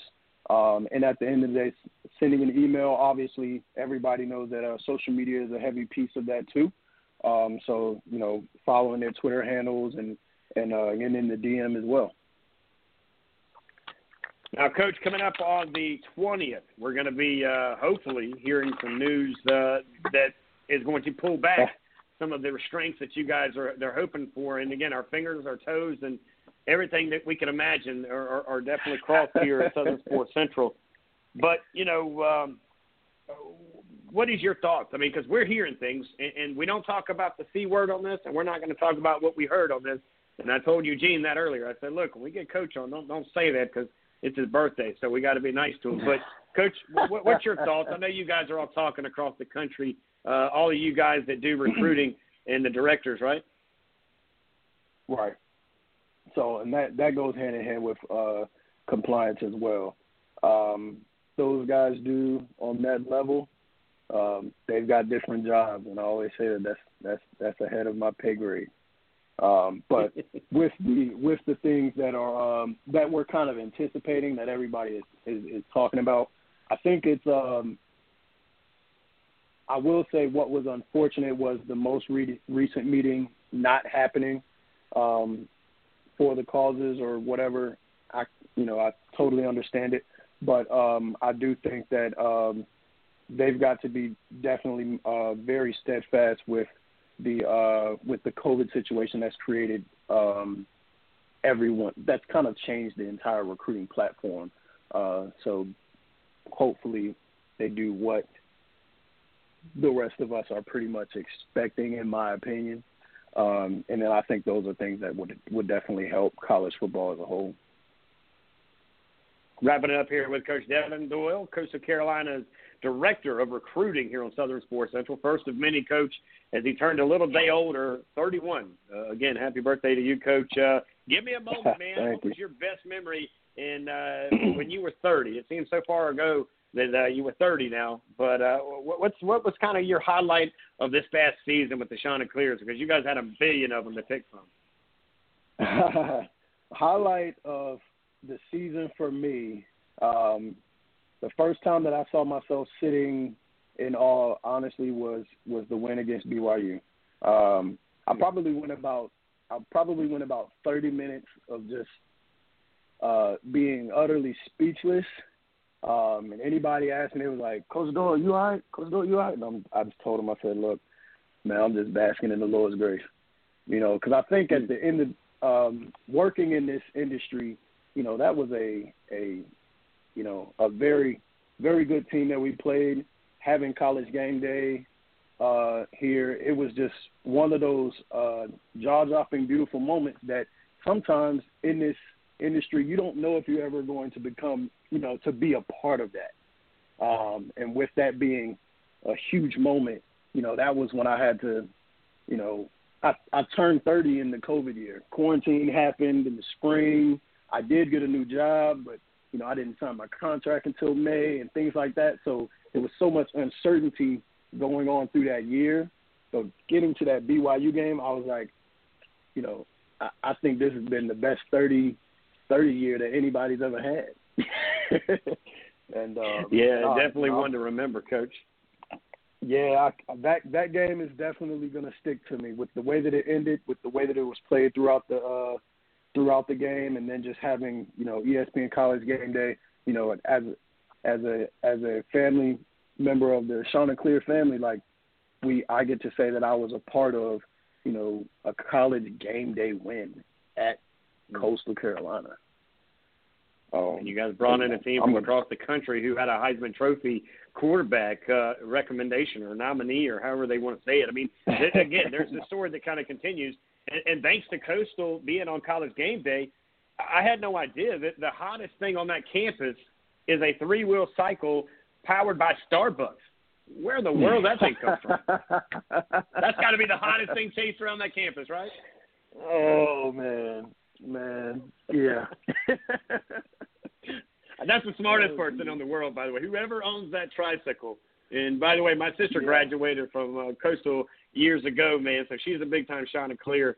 But I told her, I said, look, I know you guys got a mascot, you got that cool field, and you got a lot of wins, but the biggest winner is that tricycle and whoever's riding on that thing with Starbucks behind them or in front of them. I got to find out who that is, too. Because I want to put some stuff on it. I got some brands I need to throw on the side of it. Coach, man, let me get you back to the family. Thank you so much. We had Coach Chadwell with us. As you mentioned, we had Coach Korn. You know, you guys have been so amazing and such a blessing. You know, I take pride in what you guys are doing. And the final thing I'm going to ask you this, and I asked Coach this because I can tell you, being a kid that grew up playing high school sports in the spring and in the fall, the hardest job for our coaches weren't to teach us the plays. It was to keep us from trying to get to the beach, right? I mean, even though you guys are rolling at the beach, that's sometimes that's a hindrance as much as it is a help to get them there, right? But what's kind of the thing for you, Coach, when you're getting them there? Do you kind of say, hey, look, you don't got to bring any sand to the beach because we got you, but just so you can't go to the beach until after the end of the season? If you're talking about the COVID situation here as right now, I think especially with the group of seniors that we have here, that leadership is really what turns it into making it easier to get people to understand that, hey, you know, you've come here to be a student and be the best player that you can be, and there's a level of responsibility you got to have. Definitely don't want to take away from them experiencing college and having their fun, but the senior leadership here definitely helped put that vision in those kids that, hey, this is what we're trying to accomplish, and this is the level of responsibility that, you know, you're going to need to take if we want to reap the benefits of the type of season that we want to have. And I think really once the young guys get here and they see that type of leadership, they're expected to turn into that same type of person and handle it a certain way. And I think the senior leadership that we had here in the 20 season, that's something that's out of all of the places I've been, it's been top notch. So I definitely tip my hats off to those guys. And luckily for us, we've got a good bunch of them coming back, so we get to take another shot in 21. It'll be a good season, Coach. Congratulations on the success. I continue to look forward to watching the Twitter world over there and watching what you guys do. I'm going to reach out to you in another day because I want you to enjoy the rest of your birthday, but I do want to catch back up with you off the air. But I want to say this from all of us to all of you guys over there in Chanticleer country over there in Conway, South Carolina. Congratulations on a great season. Coach Chadwell, of course, got a lot of recognized things there. And, of course, I guess you would definitely say it was a perfect season with a perfect group of men and some women, by the way. Your trainers, I thought, did a great job. But thank you again for giving up some time on your birthday. Oh, man, I appreciate you guys having me, and I appreciate what you guys do here for the state of South Carolina as well. And, you know, I do want to throw this out there that, you know, I don't walk around here like I'm the big man on campus. I think I have the biggest team. I work with the best team in college football. And I think that's a big thing that helped us turn the year into what it was. Well, Coach, once this thing slows down a little bit, I'm going to come home, visit my parents, and then I'm going to take a little drive over there off of 544 and hit the golf cart with you and let you ride me around campus and show me some of the cool stuff that you guys are doing, man. But, again, happy birthday from Eugene, myself, and all of us here at Southern Sports Central, Coach, and we'll talk to you soon. All right, now, thank you, guys. Y'all have a good one, too. You got it, ladies and gentlemen. There he goes. And all the way from the Grand Strand, we catch up with the guy who is the director of recruiting over at Coastal Carolina, the Chanticleer Zone. That is Coach Doyle. Of course, you can find him on the campus. You probably can find him possibly in your inbox or somewhere on social media as he does whatever he's got to do to get your attention. Now, today is his birthday, so 31 today. He'll be 43 tomorrow. Man, it happens quick. Trust me, I'll tell you on Friday. Now, we got to take a quick break because we're taking the bus from Myrtle Beach, and we're heading to Hickory, North Carolina. That's right. It's now time to bring in, right after this, the head coach from Lenoir-Rhyne University as we check in for the second time on our show, Coach Mike Jacobs. Guys, don't go anywhere. The coach right after this.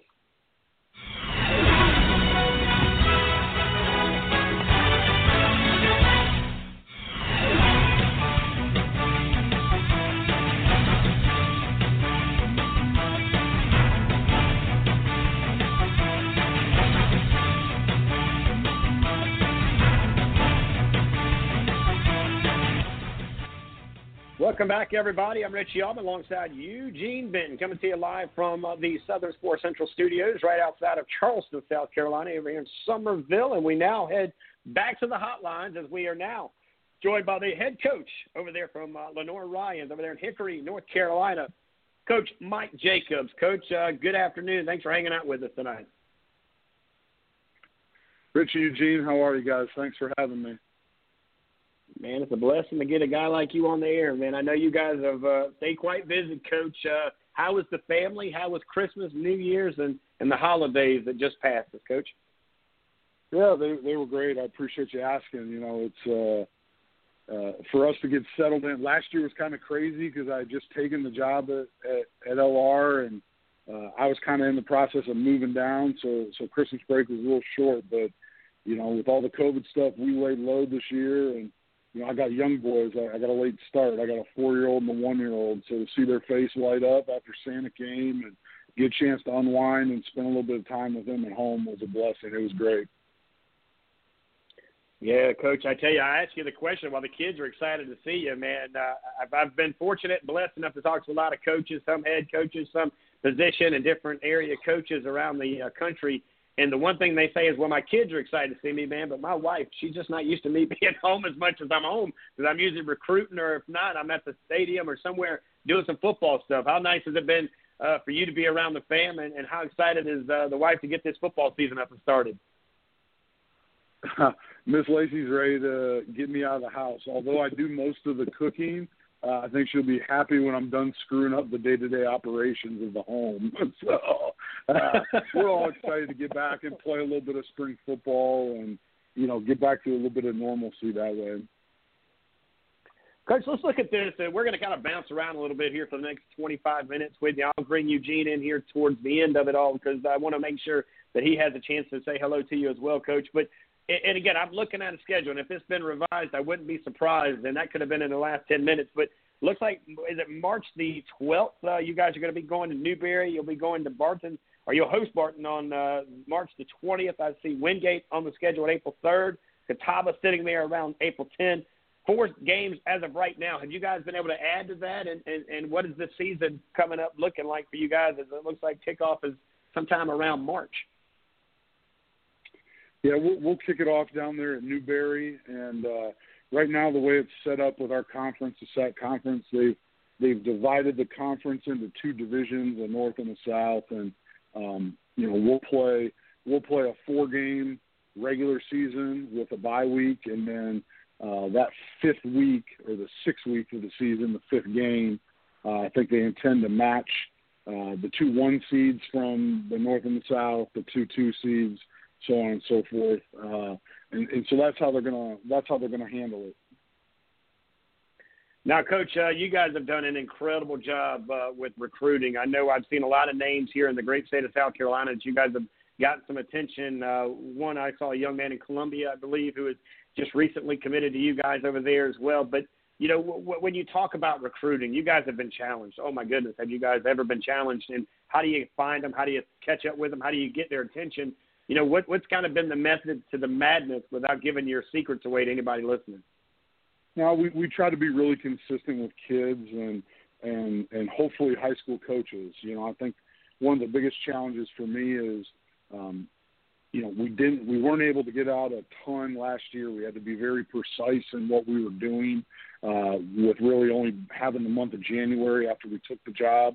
And then with all the COVID protocols, I haven't had a chance to really get out on the road and, introduce myself to the state of North Carolina coaches, the state of South Carolina, Georgia, and spend some time, nor has my staff. We've tried to do a good job setting up, Zoom appointments with coaches similar to what we would do if we were going into a school. Certainly haven't hit them all, but we're trying to work our way through as we go through there. And then, we just try to be really consistent, develop relationships both with coaches, players, and then their parents, and, be really honest throughout the process. And, we've had a lot of success that way, just being really steady and being really truthful with kids. Hanging out on the campus virtually over there at Lenoir-Rhyne is we're, of course, in Hickory, North Carolina with head coach Mike Jacobs talking about the football season coming up. And it's, again, in the spring. I love it, Coach. Again, you can't give me too much college football or, heck, any football. I was excited about the XFL coming back last year. But this is something that really touches my heart because, first of all, Coach, you guys are going to have an opportunity to just play football in the spring, and football players who may want to come look at what you guys do will come on the campus on a Saturday or whenever the game is played, and they're not going to be drained. They're not going to be tired because they just played on a Friday night, so they'll be fresh and actually have a chance, hopefully, to kind of look around as long as you guys are allowing people in the seats. I would imagine Newberry is going to allow that opportunity, but even for those guys to see you or at least see your team, it's kind of a big thing. How much are you guys excited about that side of recruiting, about just playing in a season where these kids can actually just come in and be student athletes and see what you guys are doing? Yeah, we're fired up about the opportunity. We're not quite sure where they're going to land. I think it all kind of depends on where COVID's at and the county guidelines on how many people will allow in. But, even just the opportunity to stream it, and allow kids that, maybe would have workouts or something on a Saturday where they couldn't have, you wouldn't have their undivided attention, or they may be watching a Division I game or something. We're going to have the opportunity to maybe be the only show in town in certain instances. And it'll give us a chance for a captive audience. It'll give us a chance to hopefully sell our brand and what we're trying to be about here at LR. And, it's just a chance to put us out there in front of kids and families. Coach Jacobs, when you see this thing, and again, for me, I think the COVID season, and I don't like to use that word on the air, but I do slip up sometimes and use that type of language. But, I feel like colleges definitely, like LR, where you guys are at right now, are going to really benefit out of some of the situations that's happened across the country because of the factor that these kids their eyes are opening. You guys put guys in the NFL just like anybody else across the country. It's their job to come and perform, and you can't do that on a sideline. You got to do that on a football field. That's where they grade you at least when it comes to NFL scouts. How much of, again, we look at recruiting being a good conversation here tonight because there's a lot of kids that are trying to find a home. And it feels like a good place to call home is right there in Hickory with you guys as you guys continue to grow that list of opportunities and future players going into your program. Yeah, I mean, we think LR is a really special place, and it's one thing to attract really good players, but if you don't develop kids once they're on campus, I think, between our athletic training staff and Trent Caldwell, our strength and conditioning coach, and we're fortunate to have a dedicated strength staff here at the Division II level, and brand new $4 million weight room facility that the kids that are willing to come in and put the work in, they're going to get coached up. They're going to be taught the game of ball. They're going to have a chance, most importantly, to get a degree, and they're going to have a chance to set themselves up. And we feel like we have quite a bit to offer that way. Hanging out right now over at Lenoir-Rhyne University with Coach Mike Jacobs as he's ready to kick off the season in 21, and he's not waiting until the fall. These cats are doing it in the spring. I love it, coaches. It doesn't seem like you guys are the only ones doing it in the spring. The state of North Carolina and the high school league going to do it as well. How neat is that for you guys as well to have, or is it neat for you guys to be able to kind of mirror the same scheduling that you're seeing the high school do in the same in your state? Yeah, I think it's good. I think it's presented some challenges for the class of 2021 kids here locally to not have had that opportunity to put some film out there in the fall. As colleges look to evaluate kids, I think that's a tough thing for them. I am happy that they get to play, period, right? Some football is better than no football, but I feel bad for them, the timing of things, and with COVID and what it's doing to rosters, with kids being able to come back for an extra year of eligibility, and really what this transfer portal's kind of turned into, and kind of muddied the water for a lot of high school seniors. I would have liked to have seen those guys get a chance in the fall, but again, we're excited for them to get a chance to play in the spring. There's some fantastic talent in North Carolina in state, and we're really happy that they get the opportunity to show themselves. Hanging out on the campus virtually over at Lenoir-Rhyne University with head coach Mike Jacobs here talking about the upcoming season, and it's happening in about a month away, maybe a month and a half here, as they'll open on the road at Newberry, and you can see the rest of it. We'll tweet it out here in just a minute. And, again, Coach, we may make a road trip up there to see you and watch a few of our guys playing on both sides of the field there, Coach. Now, you mentioned a couple of things, and you talk about three things, and I want to get as a head coach because these are the things that the class of 21 are dealing with that are out of their control. Number one, the transfers, right? I mean, we know that portal is as hot as it's ever been right now. So, coaches have a chance to go after an athlete that may be somewhere else that fits better at their place. And then the extra year guy, well, he's on the campus. He's going to stick around. There's that. And then what about recruiting? These kids are sending you guys a lot of film, and I had this question and conversation with every coach we bring on, Coach, but kind of touch on all three of those. If you're, you're a young man trying to get on your campus right now, and you're already looking at, well, this guy that I'm trying to go after his spot, he's getting to come back for free football this year with an extra free year. Then there's some transfer kids that they may look at, and then I'm sending film after film, but I'm not hearing anything back. What do you suggest or some advice that you're giving some of these young men who may not be hearing anything back from some of the inboxes and the film that they're sending you guys? Yeah, first I'll say that, I believe wholeheartedly in high school recruiting. I like kids that see things through, that can persevere through a little bit of adversity. I don't think you have to look any further than, the national championship game and Mac Jones. That's a guy that sat behind two guys that were in the Heisman Trophy talks that had won national championships and he grew, he developed, and when he has opportunity, he play. So I prefer to go the high school route as much as possible. To me, you use the transfer portal as an in addition. It's like an a la carte item, right? And if you maybe need, maybe somebody got injured late, or you feel like you got a young room, maybe you need somebody with a little experience. But these teams that live in there exclusively, I think are really hurting high school football and the game in general. That's my personal opinion. But for those kids that are in the class of 2021, I feel bad for these guys. They've, not only have they had interruptions to what is their normal high school experience, homecoming, prom, and just those things that go along with being a senior in high school, it's had a drastic effect on their recruiting. They lost the camp cycle going into their senior year.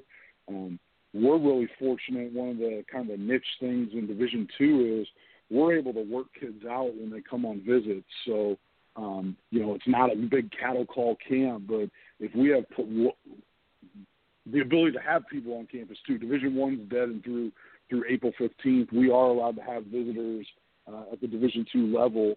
Of course, we're doing it in much smaller numbers with the COVID protocols and whatnot, but having the ability to work these kids out and try to give them the opportunity. I suggest that they persevere and keep pounding the pavement a little bit, and certainly don't turn your nose. This is a bad time to be D1 or bust. There's a lot of really good football at all levels, and I think they need to really take an open mind, because if they sit here on January 14th and they're still, they maybe don't have a Division I offer, the chances of it coming are very slim to none at this point. Signing day's in 3 weeks, so keep an open mind. Get out and see as many places as you can. Meet staffs, interact with them online. That's kind of my advice to those guys. Hanging out with Coach Mike Jacobs all the way from Lenoir-Rhyne University. That's over in North Carolina. Of course, Hickory is the hot spot right now, where we're hanging out virtually with the head coach and talking to you young athletes. Again, a positive mind ends up positive results a lot of times. Sometimes that's the hardest thing, is to stay positive during these tough times. But it builds what? It builds character, coaches. I, of course, keep trying to stress that on this network and on this show on a regular basis, because we get it. We understand it. But again, I always tell these kids, if you can get through this, by God, you can get through anything. Coach, on the other side of the conversation, are you guys having any conversation when it comes to, I know academics is A1A. That's the first thing. You got to have the grades. We know that. But again, for these young men and women that are coming on these campuses to be athletes, I tell these guys that come on our show is that, look, you're kind of getting a dry run, a pre-run, if you will, what college is like, about doing your homework at home. And it's actually called schoolwork when it's during that 9 to 5 period. But again, that's a pretty typical day in college, when the professor calls and says, hey, should email or tweets out or whatever they do up there now, to say, hey, it takes credibility. Start getting used to that format now. How much are you guys having that conversation with these young athletes that are committed to you guys already about campus? They kind of have a leg up on transition. Yeah, I think certainly from a normal transition from high school to college, where high school is very regimented, and you start the day at 7:30 and you're done at 2:30, and the bell rings and you move every 50 minutes, and when you transition to college and you have some of that downtime, I think I do think that some of the virtual learning that way and some of the downtime that's created may prep kids more. But at the end of the day, there's nothing that makes up for being in that classroom, for the interaction with the student, the other students in your class, the learning that goes on, not just from the textbook, but from the side conversations, from the things that get talked about. And I see quite a bit right now is just, and I'm sure you guys are the same way, whether it's with work or what you do here, people are zoomed out. They're tired of sitting on cameras, and I think just kind of craving some of that interaction. So, I think where it prepares them somewhat to maybe account for some of that downtime, I still think that, they're going to have some challenges as they get back into actually functionally learning in a classroom when they get to a college campus. Now, Coach, you talk about challenges. What challenge does an athlete, let's say that we want to get him up there to see the process for what you guys are doing. What do they need to do to get this trip set up and to have this visit put in place? What are the proper channels and procedures that they need to go through? Sure. The first thing I can do is contact our recruiting coordinator. All of our contact information is on our website. And from there, our recruiting coordinator will put the kids in touch with their area recruiting coach, and we can start the dialogue. General things that kids can do: have the newest copy of their transcripts. Whether it's I highly recommend a virtual copy, and that they can easily disseminate to colleges and coaches when they need it. Certainly, if they're seniors right now, we're a bit down the road on some of that stuff, but it's to the point now where all seniors and their parents should have filled out a FAFSA and the FAFSA information. And then at that point, certainly make sure that you're registered with the NCAA clearinghouse. So I think those three things are really things that kids can do to be proactive, and then certainly as a follow-up, not just your transcripts, but have your high school coaches, contact information where it can be easily distributed if the coach needs it, and your guidance counselor.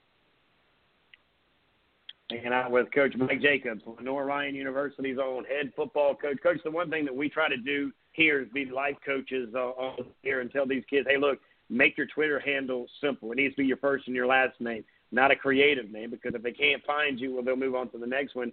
And then in your bio, try to be as informative with the important stuff as you can to kind of cut the chase out. But, Coach, as we turn before I get you out of here, and I want to talk about the guys that you got on campus now that you're getting ready to go to battle with here in about a month and a half as you guys hit the road and go to Newberry.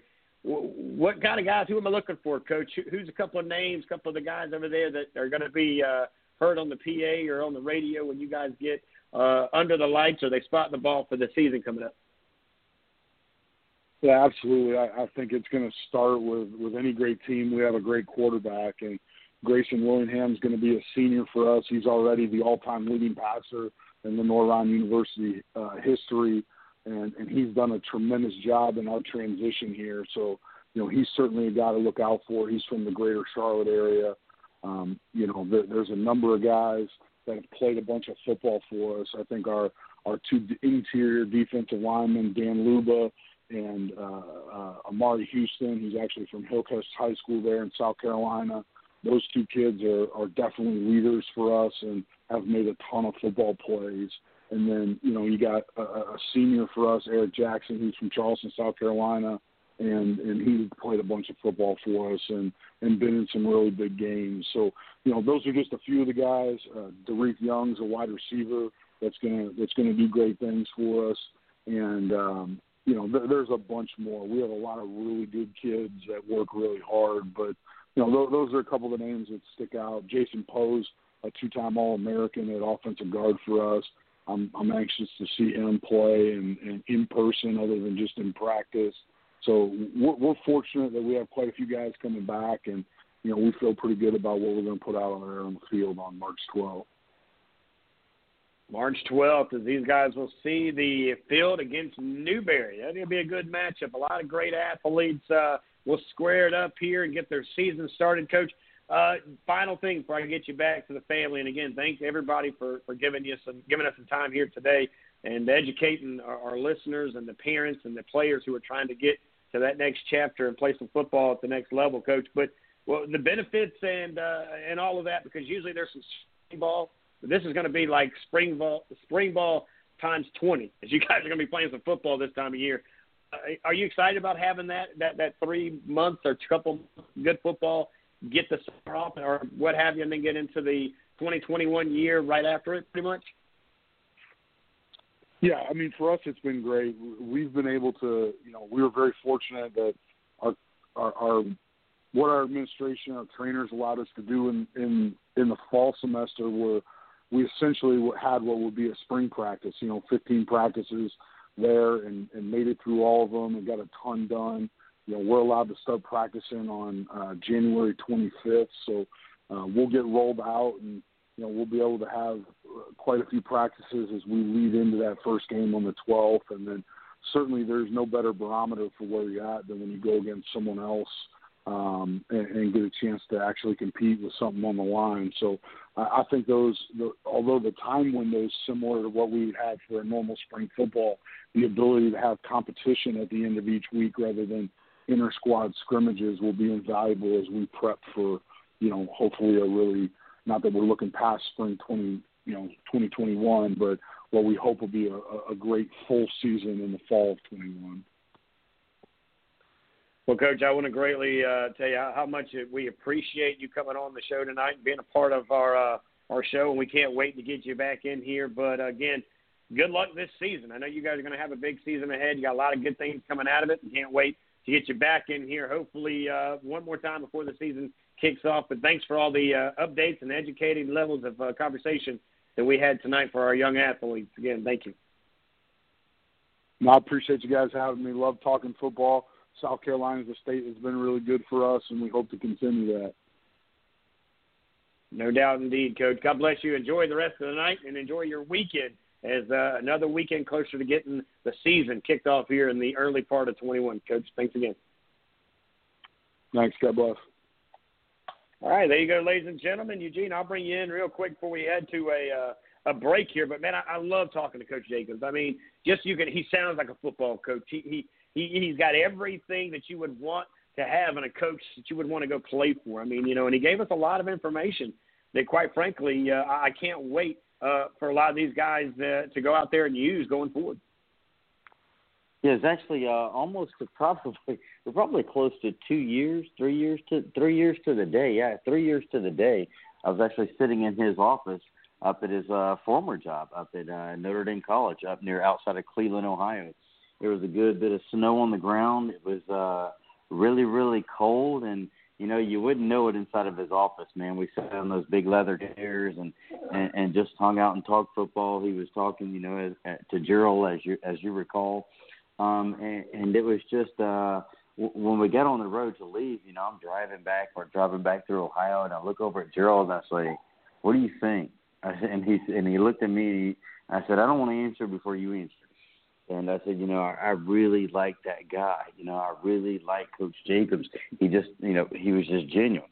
He was just that guy that, whether he's your head coach or, your favorite uncle, he's just somebody that you want to be around, you want to hang around with, and talk chop or whatever. And he was just, when we came into his office, he shut the door, made it very humble and very private, very, kind of in his chamber there, and he didn't go behind the desk. We just sat on the couches and talked as men and talked about life and opportunities at the next level and things like that. And the last thing, I think, if I recall it correctly, and he can call back and let me know if I'm wrong, was the offer sheet that he slipped across the table. That was kind of at the end.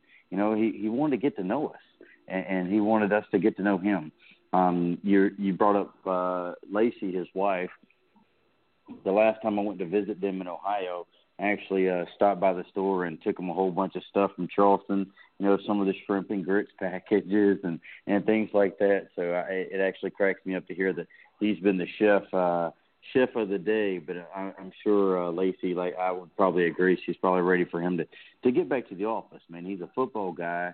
He grew up in Ohio with the football. His dad was one of those long time, I think it was, I can't remember all the details, but I think it was 30-plus years coaching high school football or coaching football in the state of Ohio. So he's just that guy that he's used to it. He's used to, the level of commitment that it takes. His family's been around it. And, it's just been a great guy to get to know. And, seeing him that he's closer to North Carolina, and, when you mentioned us having to go up there and see him play, I'm definitely looking forward to that because, I've seen him play in big-time games. He took a team in Notre Dame College. It was actually a fairly new university to the Final Four of college football, which, is essentially, their national championship or the playoff. Similar to you have the Final Four today, and I was going through a bunch of teams, and they lost to Pesky, and the eventual national champion Valdosta State, the team from Ohio, had to go down to Valdosta. Ironically, in the game, the kid from Burke High School picked off an interception in the end zone and returned it for 100 yards to win by 6 points. And so, that's the way it goes sometimes. But that was a heck of a team that Coach Jacobs had put together in such a short time. That's why I know he's going to get the same thing done up there at Lenoir-Rhyne in North Carolina. We did a great job educating us all, not only our listeners, but Eugene and myself, as you can follow us on SO Sports Central. That's our Twitter handle, where all of these interviews are basically echoed right there on social media. You can also find us on Facebook at Southern Sports Central. And again, I want to thank Coach Jacobs for the time that he gave us tonight. We got a quick break, top of hour 3, the final hour, brought to you by, of course, yours truly, Southern Sports Central, right after this.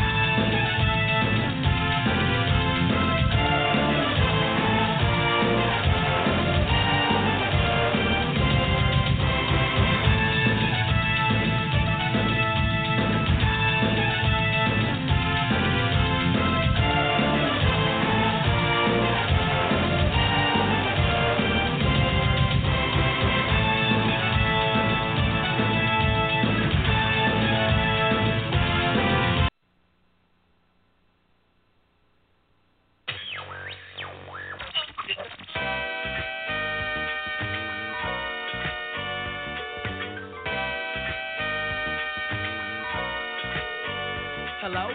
I wish I was a little bit taller. I wish I was a baller. I wish I had a girl who looked good. I would call her. Wish I had a rabbit in a hat with a bat. Welcome back, everybody. Rich Yeoman here alongside Eugene Benton for the final hour of Southern Sports Central on a nice but yet chilly Wednesday, 13th day of January. Again, if you missed it earlier, we had the Director of Recruiting from the Chanticleers. The head, of that is Coach Devin Doyle. He is the birthday boy of today's show. I want to wish him a happy birthday. Also, again, thanking Lou Bezjak, who jumped in around 6:12. He jumped in here with us and talked about the South Carolina High School League. They had a lot of things that came out. We'll kind of recap a lot of this in hour 3, along with open the phone calls here today and allow you to call in. What's on your mind? Is it the NFL playoffs? Because we are heading into round 2 with 2 doubleheaders, Saturday and Sunday. We'll talk a little bit about that as well. And, of course, just wrapping up our final scheduled interview from Mike Jacobs from Lenoir-Rhyne University, where he is getting ready to start that season. And that, is going to be taking place at the early part of March, where they'll open up on the road over at Newberry College, where they've got a lot of course, local talent from this area. And he actually mentioned over at Lenoir-Rhyne, they've got some local talent up there with him. So, again, take the opportunity when the opportunity is given. And that's one of the things I thought that all the things Coach Jacobs talked about was adversity. And you hear this with every coach that comes out. And I loved his answer about why he doesn't lean into that portal as much as some others, because he wants to see what you do during adversity. Are you quick to move? Are you quick to go to another spot? Are you quick to hold on tight, grind it out, get to the other side of the storm, right? And then get back after it and continue to grind, because you can give me your excuses or you can show me your results. And I think that's kind of one of the many things that he dropped on us, as well as the coach that we had on, Coach Doyle, in the beginning of hour 2. But, again, 2 coaches that do different things on different campuses. But for us to have that entire hour dedicated to our recruits who are trying to figure out where they're going and why they should go there, both of these programs, Lenoir-Rhyne and Coastal. Now, Coastal nationally had a ton of recognition this year, but shows you that you don't have to go to Alabama to play football. And he talked about Mac Jones and waiting his turn. Didn't even get a chance because he had not one but 2 great quarterbacks ahead of him, who, by the way, both are in the NFL, and had to wait until right now, which is typical at Alabama, which is typical at Southern California, which I think is going to be pretty typical at Clemson going forward, if not already. And then Georgia, they're known for quarterbacks that are there for 4 years. Nobody ever knows the backup quarterback, for that matter. But you go to a place like Lenoir-Rhyne, or you go to a place like Coastal Carolina, or you go to some of these other schools around your state. It doesn't have to be in our state. It could be anywhere. Like North Carolina's got a ton of great ballers, and they got great colleges across that entire landscape. But you go where you can play today, because if you're going to watch football, what's the point of even going and being a football player? You can do that in the stands and just entertain yourself with the pregame festivities outside the game. But if you're going to sit there and you're going to work from from Sunday to Friday and then not even get a chance to play, not me. I'm not watching. Nope. I'll wait my turn. That's fine. But I tell you, it's a tough thing for me not to be on the field and contribute the way that you saw Rudy did at Notre Dame. And again, he got his opportunity to do his thing. Even though he was offside, he still had a heck of a testimony. But we start to kind of look forward to what does it look like, Eugene, and let's talk about this for a little while. And that is for guys like Lenoir-Rhyne and Newberry and these D2 schools, who, by the way, are having a ton of success. I think you and I talked about that earlier when it came down to seeing all these offers that are now starting to come out. Right before signing day. We're, 3 weeks away from National Signing Day, the final one here of this class. So they kind of waited to see where they fell after the first signing day, and now you're getting these athletes. Like you heard Coach right there say, if you don't have an offer as of January 14th, and now again, Coach Jacobs from Lenoir-Rhyne, man, you better get on it, okay? We get you wanting to go play at this university for whatever the reason may be. But this is the college that wants you. This is the university that wants you. And, again, I mentioned D2 and going down in that order. I mean, I talk about the junior college route. I mentioned of course, HBCUs.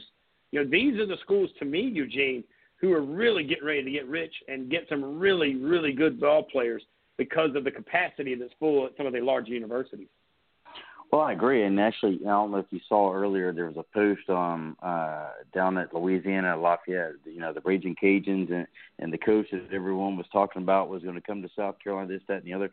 It's 7 guys who were previous redshirts who were coming back for their, get this, 7th year of eligibility. 7th year. They had 5 guys, and, I mean, that is just unreal. Well, of course, for the last 3 years, that's kept a roster spot from an incoming, guy, an incoming, high school senior. So, it's going to be really interesting because, with the Division II, they can maneuver numbers. They can give partial scholarships, meaning partial athletic scholarships, and then they can tack on, the academic stuff, a presidential scholarship, you grew up on the left side of the railroad track of Rock Hill, scholarship, and come up with some very creative ways to get you money, because at the end of the line, if you're a player, you're a coach, you're a parent, when you look at that offer sheet, when it comes from like a Division II or a Division I AA school or FBS, wherever they call it now, you look all the way at the bottom. The number that you care the most about is your EFC being 0 or as close to 0 as possible. That's your expected family contribution. If that number is 0, you got a free ride. You got a full ride. You don't have to worry about, loaning money, taking out student loans, having to come out your pocket to cover tuition or books. So I think that there is an opportunity, and there are opportunities that people think, if I'm not going D1, it's nothing. And I agree with that. Also, too, what kids are seeing, and it's become more prevalent in this past, couple of draft classes again, is that, if you're talented enough, someone somewhere is going to find you for professional football. It used to be that, kids came from Army, and you could be a quarterback or and win the Heisman and go on to an NFL career. Then we saw the transition to, everybody's got to be from one of these Power 5 schools. In 2001, I think it was like 7 dudes drafted from University of Miami in the first round. And everybody, a lot of the kids coming out of high school, kind of started seeing that and thinking that was the only way to go. I could go be on the 3 deep at Alabama, but that's the only way I'm going to have a chance to ever playing in the league. Well, what they're seeing now is, you got to have that game film, you got to have this tape. You put it with the measurables and some other things, you're going to be seen.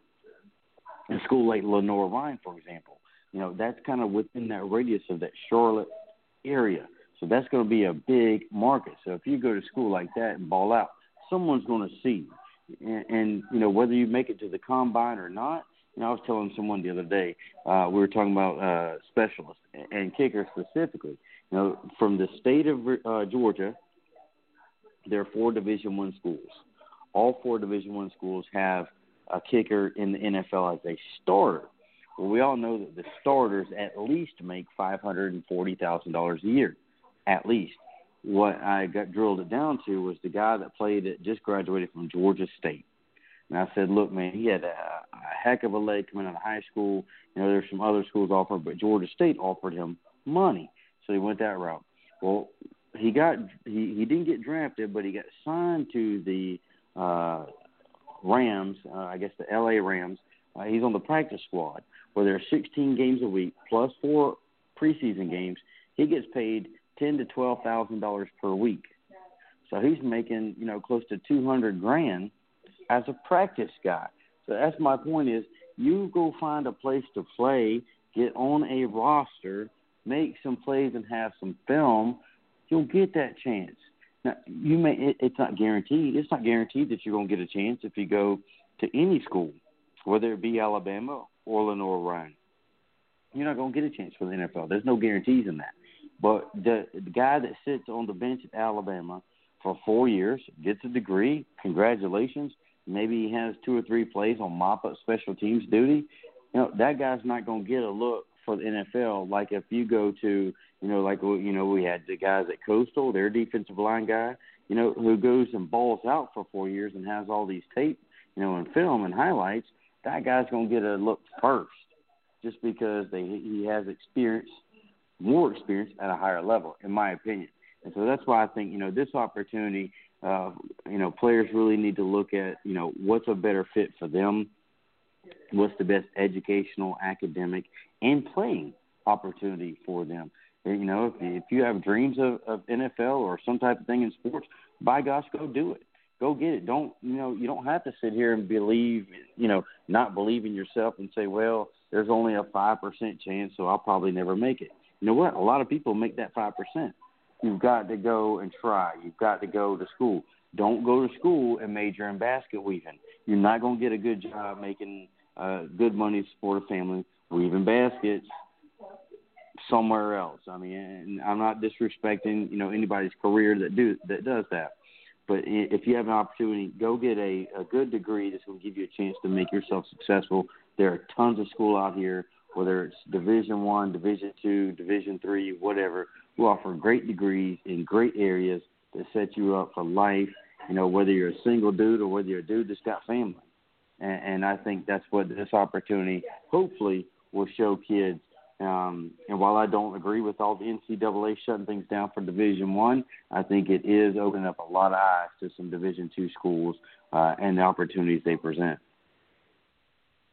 Yeah, and a couple of things. Number one, he's not disrespecting anybody that's in basket weaving, okay? That just make sure we're not upsetting anybody there because that seems to be a pretty lucrative deal, depends on where you're at doing it. But that being said, Eugene, I agree with a lot of what you said. However, in Southern California, there are guys that have never stepped on the field and end up getting drafted. It doesn't happen all the time, but there are about 3, 4, maybe 5 at the most schools that if you're just there, they know you're pretty daggone good.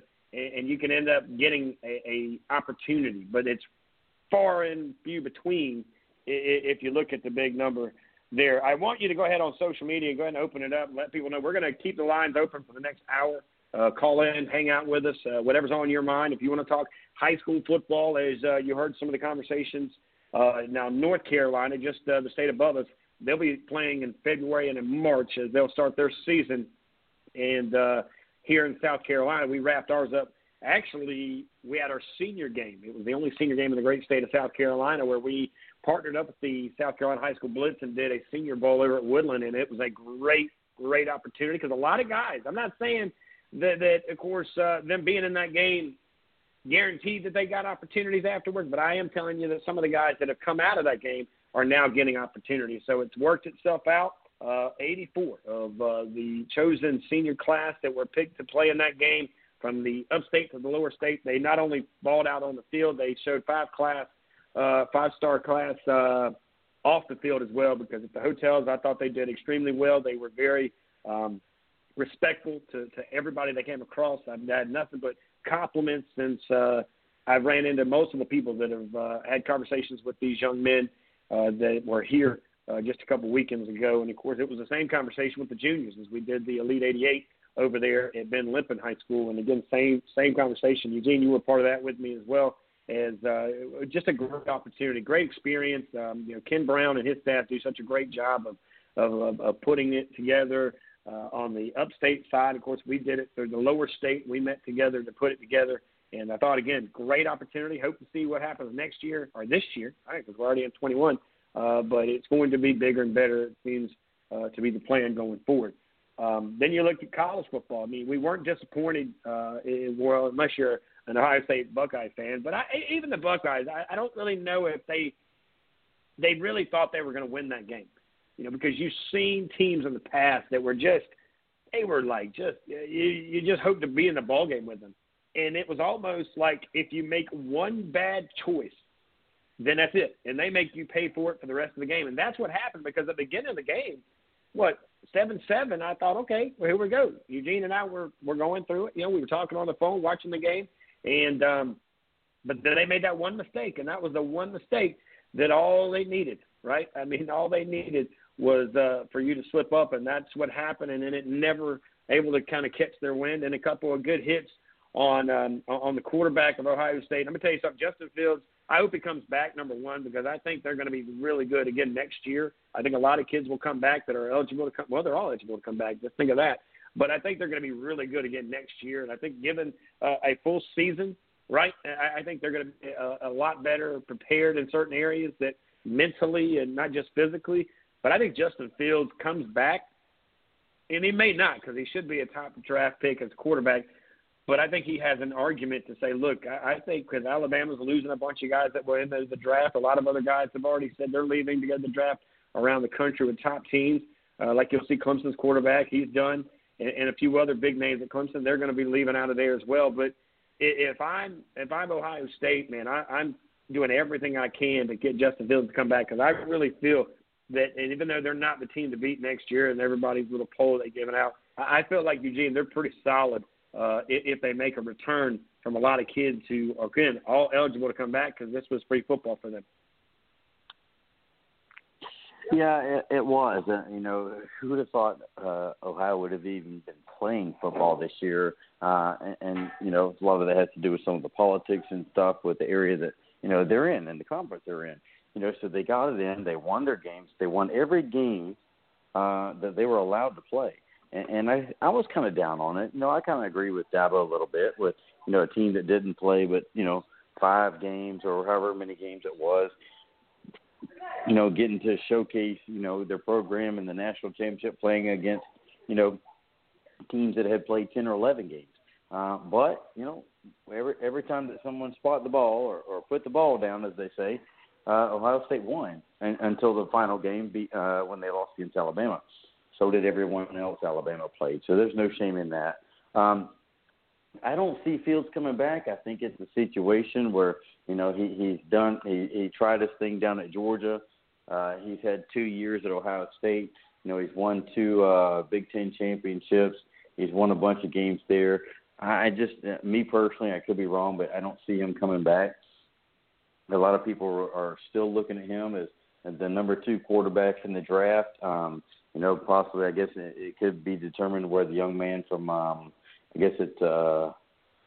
Montana State or North Dakota State, one of those goes. But still, I mean, if you're looked at as one of the top, 3 or 4 quarterbacks in the draft, that typically means you're going to go in the first round. That's 5-year money. That's guaranteed money. I don't know his family situation, but that's life-changing money. One of the things that makes him as good as he is, while he is a passing quarterback, he is a throwing quarterback. He is not a run-first quarterback. He does have the athleticism to move. So, unfortunately, if he were to come back and suffer some type of catastrophic injury, we kind of remember that with Marcus Lattimore. That could be a negative lifelong impacting decision. So I think all in all, in my opinion, I think Fields, has played his last college ball, will be headed to the NFL, and, we'll see where he goes. Does he end up in a Jets uniform or something like that? Obviously, it'll depend on trades and where Trevor goes first, we all think, at least I would say, I think most people around football think Trevor goes first down in Jacksonville, and then, we'll see where the chips fall. But, it does benefit Fields to have a quarterback taken number 1 overall, because that leaves up a lot of draft spots, for him sitting there as, possibly the next best quarterback on the board. Yeah, no doubt about it. And I agree with you, and I'll say this. We're going to go to a break. We'll come back. We'll talk quickly about the NFL. It is week 2 of the playoffs. We're in the divisional round now. Again, 2 games on Saturday, 2 more games on Sunday, and then we get into, the third and then the final 4th, which is, of course, Super Bowl weekend.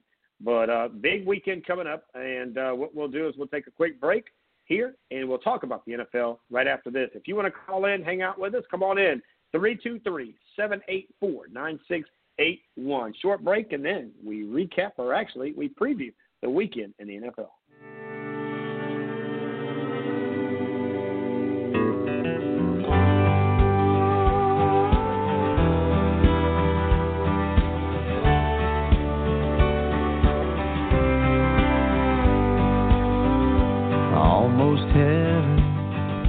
West Virginia, the Blue Ridge Mountains, Shenandoah River. Life is oldest, older than the trees, younger than the mountains, growing like a breeze. Country roads take me home to the place I belong.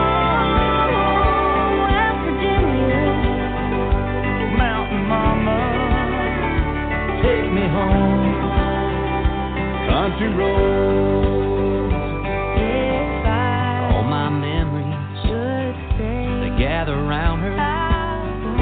A miner's lady, stranger to the water. So I'll go, dark and dusty, yet I know, painted on the sky, misty taste of moonshine, teardrops in my eyes. Country roads, take me home.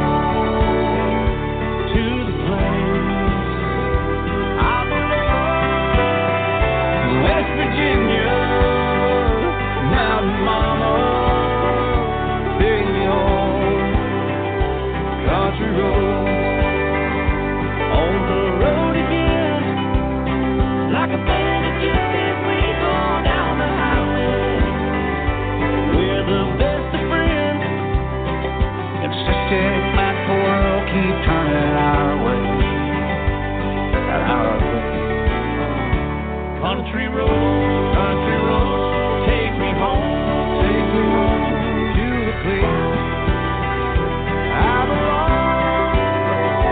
West Virginia, Mountain Mama, oh, take me home. Country road.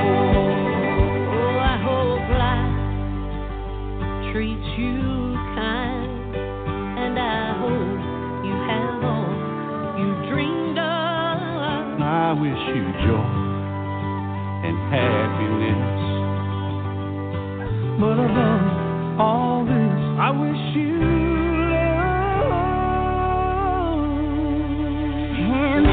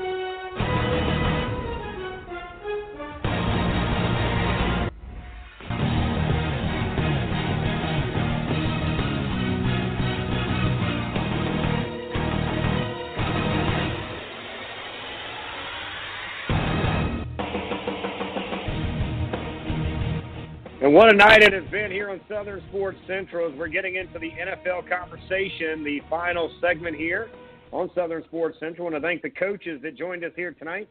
Started off at the top of hour number 2 with Coach Doyle, the birthday boy over there at Coastal Carolina, the Chanticleers Director of Recruiting, joined us at 7 o'clock, updating us, educating us, and entertaining us about what's happening on the Grand Strand and a little bit of words of wisdom to those who are trying to get to the next level, and that is college, to play some football. And right after that, we took the bus from Myrtle Beach to Hickory, North Carolina, where we landed on the campus of Lenoir-Rhyne University. Mike Jacobs, Coach Jacobs, joined us for 30 minutes at 7:30. And then we also did the same with him, talked about his season coming up in about a month as they'll be seeing Newberry to open it up, a shortened season, but yet a season indeed that looks to be a lot of fun and a lot of opportunities for those guys. But he also educated us and entertained us and dropped some knowledge for some of our young recruits on how do you go about doing some of the things you need to do. Now, here's the caveat to that. D2, that's what they are, by the way. They got the opportunity to get you on campus. What you got to do is go through the proper channels to do that. We left that also information on Twitter at SO Sports Central. We started the show around 6:12 with our first guest, and that was Lou Bezjak. He broke down the South Carolina High School League's news and notes from what they talked about this year. Again, they're going to raise the roof, or at least the price over there at the championship games next year, and that's all right. It's going to happen. You know, it's part of life. If you want to watch it, you'll pay it. You won't even ask questions. You'll just be glad that you can get in the stands. And as far as the basketball season, just look at what they did in football. When it comes to the playoffs, it's going to be the same thing. They are also already talking about the baseball and softball, along with all the spring sports. Already laid that out there as well. That information, if it isn't on Twitter yet, it will be. Make sure you follow us at SO Sports Central and on Facebook at Southern Sports Central. With that, let's talk NFL, Eugene. And, of course, my boys are going to be the kickoff of the action come Saturday at 4:35. That's a weird time. On Fox, of course, the Packers have a home field advantage. And, of course, you'll watch Aaron Rodgers. Is he, of course, going to do what he normally does?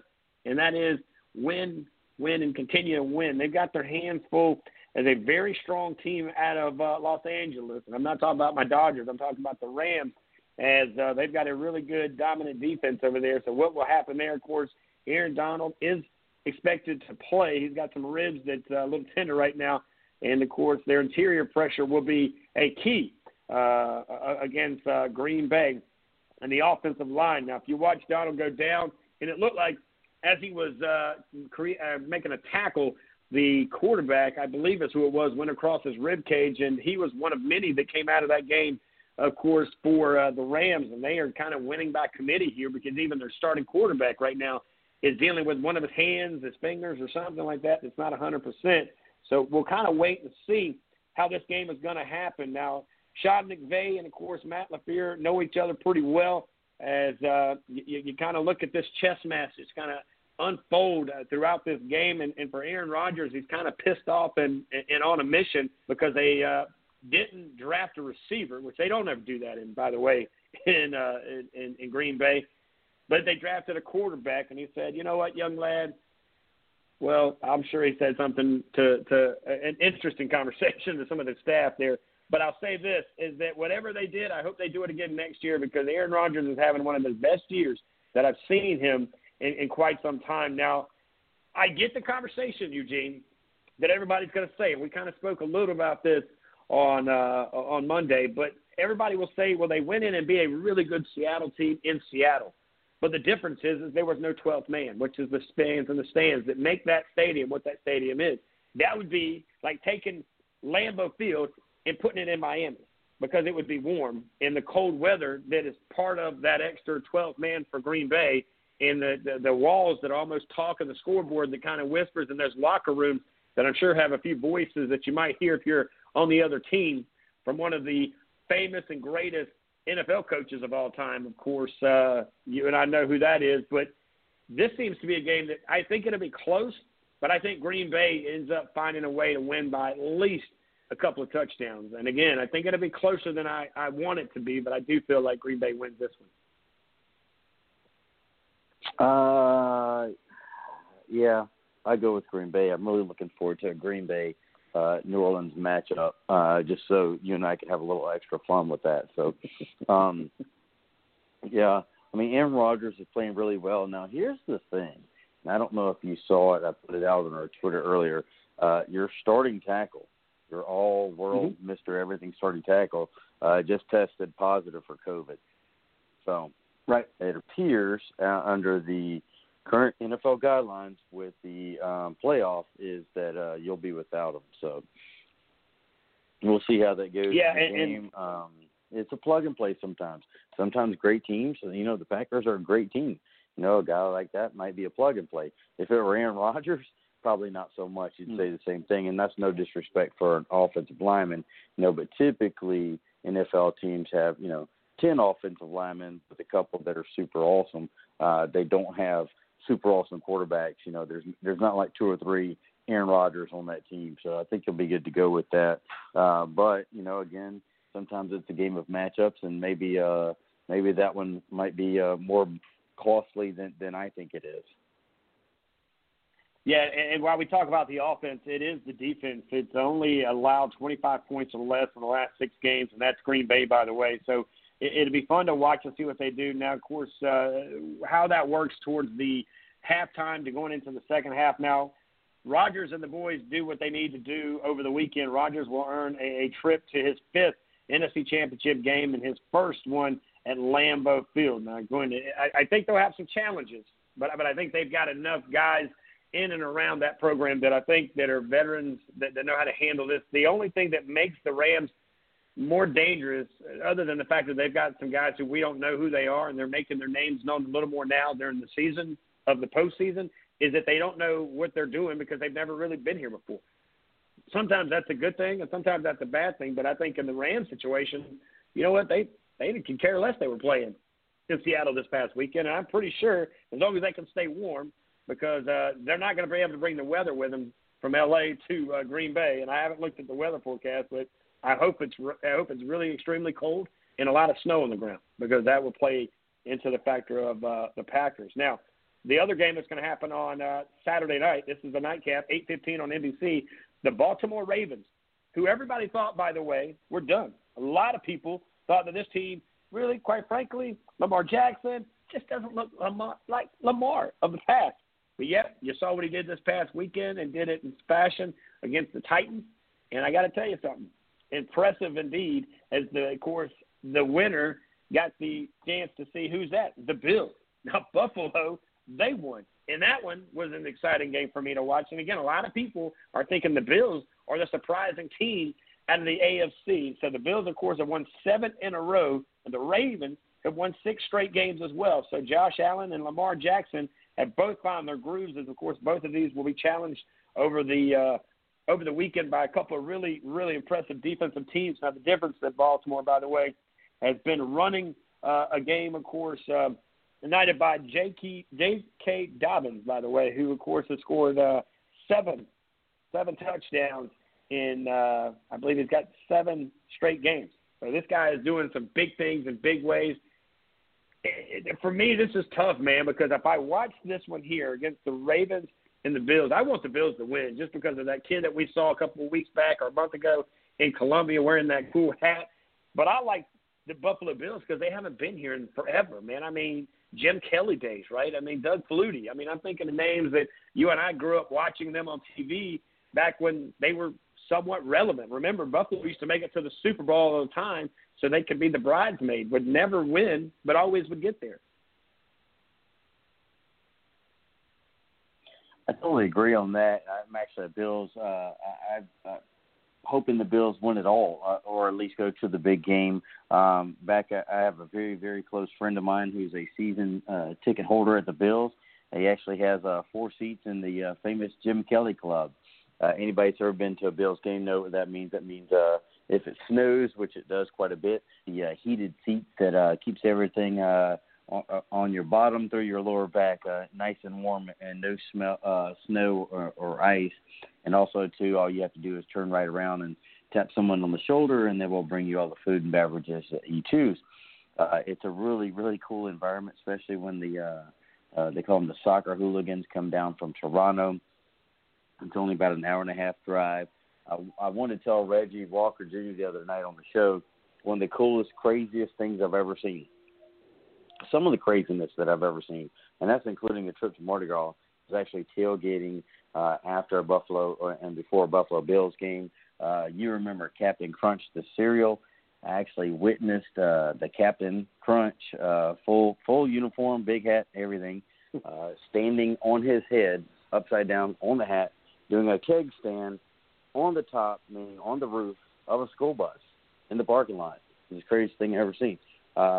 Also, too, when it gets to be about, 20 degrees, you hear this loud sucking whoosh noise, and that would be someone's car exploding in the parking lot. They like to set off a lot of burn barrels. To keep warm, they use a lot of burn barrels.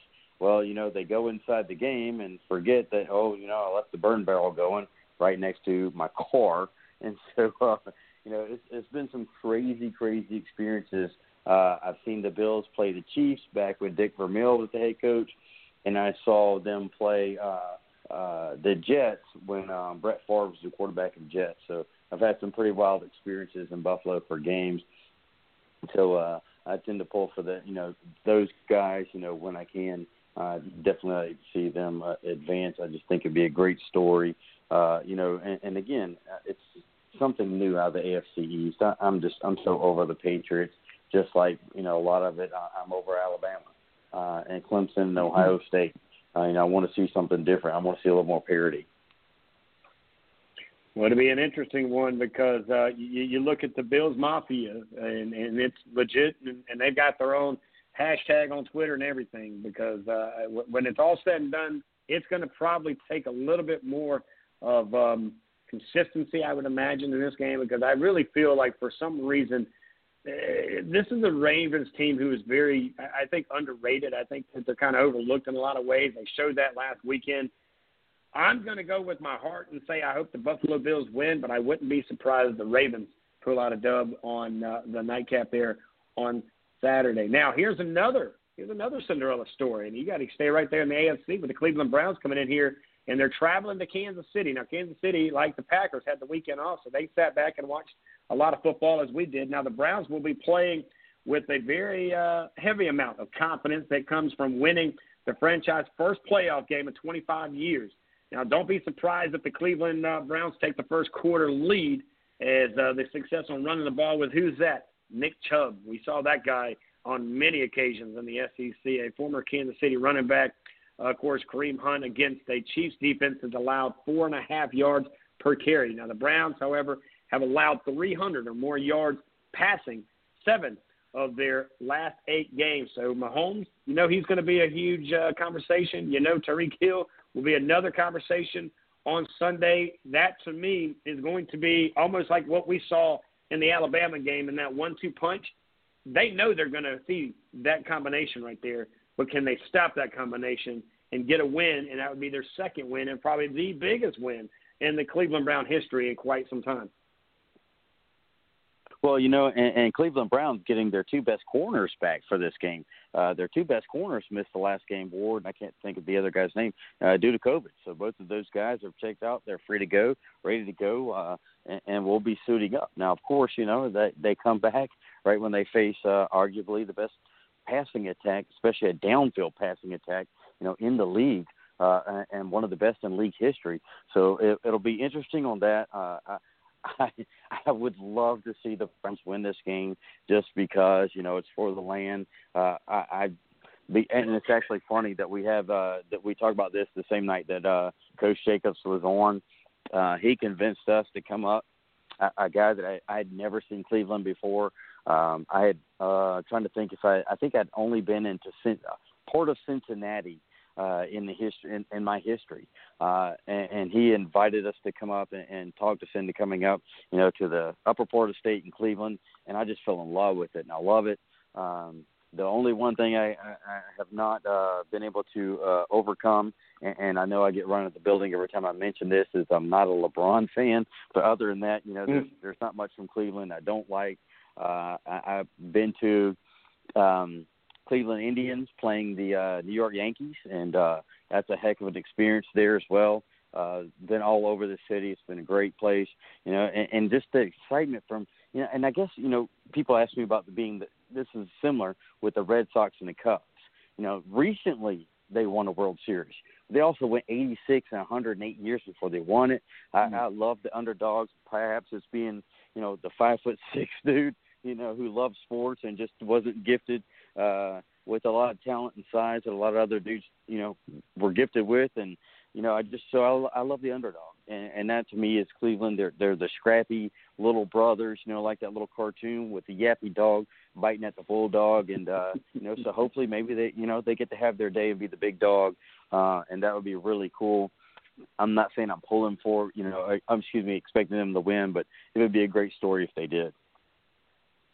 Yeah, it's going to be tough, though, and I like what I've seen in Baker Mayfield, man. His days at Oklahoma, what he did there, and, of course, everybody knows a few storylines that he made. Some were really good and some not as good, but I like this part of what we see in Baker Mayfield, the confidence and the ability for him to be a general on the football field and just his swagger, right? I mean, it's almost like he's finally found that Oklahoma swagger that he's kind of missed, right? I mean, I haven't seen it with Cleveland until this year, and you hear him chanting, with a lot of the guys running into the locker room and doing the old, things that he was known for at Oklahoma. Remember, and he did so many great things, in his time there for the media that fell in love with him just by his ability to say it, do it, and then back it up most of the time. And I think that's something that he's going to have. He's going to have that energy that's going to carry throughout the offense to the defense and all the way through special teams. I just think it's going to be hard to go to Arrowhead Stadium. It's going to be really hard to beat a quarterback on the other side. And again, as much as you can love to see, certain guys do things like Nick Chubb or any of that, you still have to understand the one thing that they got that I think separates them, and that's why they had the first week of a bye is Patrick Mahomes. This kid is just really, really good. I mean, really good. Yes, he's got a great receiver to throw to, but he really, I think, shows his ability to not only throw the ball, he runs the ball. I mean, I watched him, this year and times thought, well, maybe he's not as good as he was the year before, but then he makes a play, and that continues the drive. And I think that's the thing that's going to separate him. I don't think it's going to be a blowout, which at one time we would have said this a couple of weeks ago or maybe even a few months ago, but I think it's going to be a very close score. But I just think it's in, of course, the backyard of Kansas City. These guys got a lot of history over there, but they've got a lot of dudes not only on the field, they'll have a lot of guys in backup that'll be ready to come in and out. I think that's going to be the other side of this conversation is that I think substitutions will be a big part of helping these guys continue to win. So the next game, or the final game that we'll look at, is going to be a game that's going to be played on Saturday night. Actually, 8:15 on Fox is your boys. How about it, man? New Orleans, the Saints taking on Tampa Bay. And this one, we talk a lot about quarterbacks, and we've kind of said this throughout the whole show, right, of this segment at least, of each one of these teams have different style quarterbacks. These two guys, you've got the GOAT, that some would say, Tom Brady, but don't you dare say it too loud to a guy like Eugene, who we all know who his guy is, of course, the quarterback hanging out over there with the Saints, and Drew Brees. Now, my thing is this Drew Brees' final season, not only in New Orleans but in the NFL? Is this his final chance to march into a Super Bowl, or at least a final game in the NFC Championship game where the winner will get that opportunity? But when you look at the Saints, who, of course, swept the regular season matchups, because this is, by the way, a regular division game between two teams that know each other extremely well, Tom Brady threw 5 interceptions. Now, 2 games, 5 interceptions. Eugene, that's unheard of for a guy like Tom Brady. Now, Tampa Bay's offense has improved since then, and the additions of who's that? Antonio Brown, which we watched him do some big things over the weekend, gives New Orleans another issue. Now, with that, Tampa Bay has held Alvin Kamara, who got that big pay raise, if I'm not mistaken, Eugene, earlier in the year. And they've held him in check in the regular season matchups. Can they do it now? Can Drew Brees do some of the things that he wasn't able to do maybe in a few games in the past? That's going to be the question to me, is which quarterback out of this is going to have that big payday that's going to end up helping them down the field. And, again, 2 great receivers on each side, 2 great quarterbacks on each side. How crazy would it be for special teams or the defense to be the storyline at the end of this day? Well, I'll tell you, you bring up great, and the hardest thing they say in the NFL, the hardest thing to do is to beat a team 3 times in 1 year, and the Saints have won the 2 prior matchups. And so, to win a third one is quite often, the most difficult. Fortunately for the Saints, it is at home. But so let's take it past that. Two great quarterbacks, both, they get the receivers back. The tight end, Jared Cook, South Carolina guy for the Saints, is having a major year. Kudos to that guy because, he was doing well with Tennessee. Then he kind of got lost, with some teams that really just didn't throw to the tight end a whole lot, but he made some good money. He's had a great career, so we're happy for him. Ends up at the Saints, and, man, he's catching some touchdowns, kind of like in that role that the former Saints tight end had, who's now with the Bears. So then, like you said, we'll bring it down to special teams. Lutz, kicker, actually from Georgia State, is the place kicker for the Saints. He's a perennial Pro Bowler. They have a great punter in Morstead. If you look at Tampa, they've had kicking issues in the past. They've had guys and let guys go and sign guys, even drafted a guy pretty high and a guy and let him go. Who's the kicker now? A young man from the University of South Carolina is the kicker now. He made $45 million, with the Tennessee Titans, and he contract was up and decided to go down and sign with the Buccaneers. So his big leg will be on display. So if it comes down to special teams, you definitely have two of the best guys going after it in the NFL, and arguably in NFL history when you look at their percentages and things like that. So that'll be interesting. But obviously, I'm biased. I'm a Saints fan. That is my team. Kamara has kind of, you started to see him feel it towards the end of the game last week, where he kind of started getting those 7-yard runs, and he get popped pretty hard. He kind of get up smiling. You could see that he was kind of feeling like he was getting back into his juice. And if he can run the ball effectively, that obviously sets up Drew to do what Drew does. Drew's not a downfield guy anymore. He just doesn't have the arm, and he's never really had that, that 40-yard, strike down the field. So it'll be a matter of, can he open up the holes to pull the safety? Can Kamara open up the holes or be successful enough early so that those safeties kind of creep in so that Drew can throw over him? Because, again, when you got, teams playing deep on him, he's not had as much success just because he doesn't quite have that arm strength, to kind of zip it in those tight holes, 20 yards or 15 yards down the field like he used to. But again, obviously I'm a Saints fan. I want the Saints to win. I would love, in my perfect world of world, it would be a Saints versus Bills Super Bowl. That would crack me up. That would have me in front of the TV, glued to it all night. And you may get that. We'll find out. But here's the one thing that nobody is really mentioning, and this is a guy who was a huge part of the success of the young man that we talk about, Tom Brady. And who was that? Rob Gronkowski. Oh, Gronk. Gronk has been almost MIA. And I'm going to tell you something. What's going to happen, a lot of times when you have a throwing game, it opens up the running game. But here's where I think it's going to help out getting Gronk open and opportunities. Now with them bringing in Antonio Brown and having him being a very good deep receiver that's able to really kind of catch it on his fingernails, and anywhere else that gets near his hands, he's able to bring it in for a catch for sometimes 6 or definitely a first down. I think that's going to open up that short pass pattern, that opportunity for Gronk to get in there and do some big things. So for me, that's kind of where I'm at with it. I wanted to lean into thinking that the Saints can do it, but I just think, like you mentioned, it's hard to beat somebody twice, and it's real hard to beat them 3 times. I think you'll see why Tom Brady has become the GOAT and of all times, and I feel like it'll be a close one, but I think this is the upset, and I don't even know if it's really an upset, but I guess it would be because the Saints are the home team, and again, we're talking about the Buccaneers.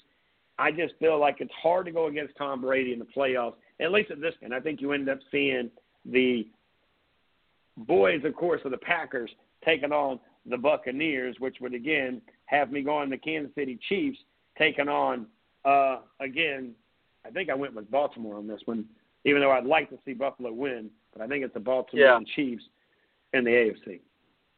Let me interject one more kind of I just kind of put it out there and see what you think.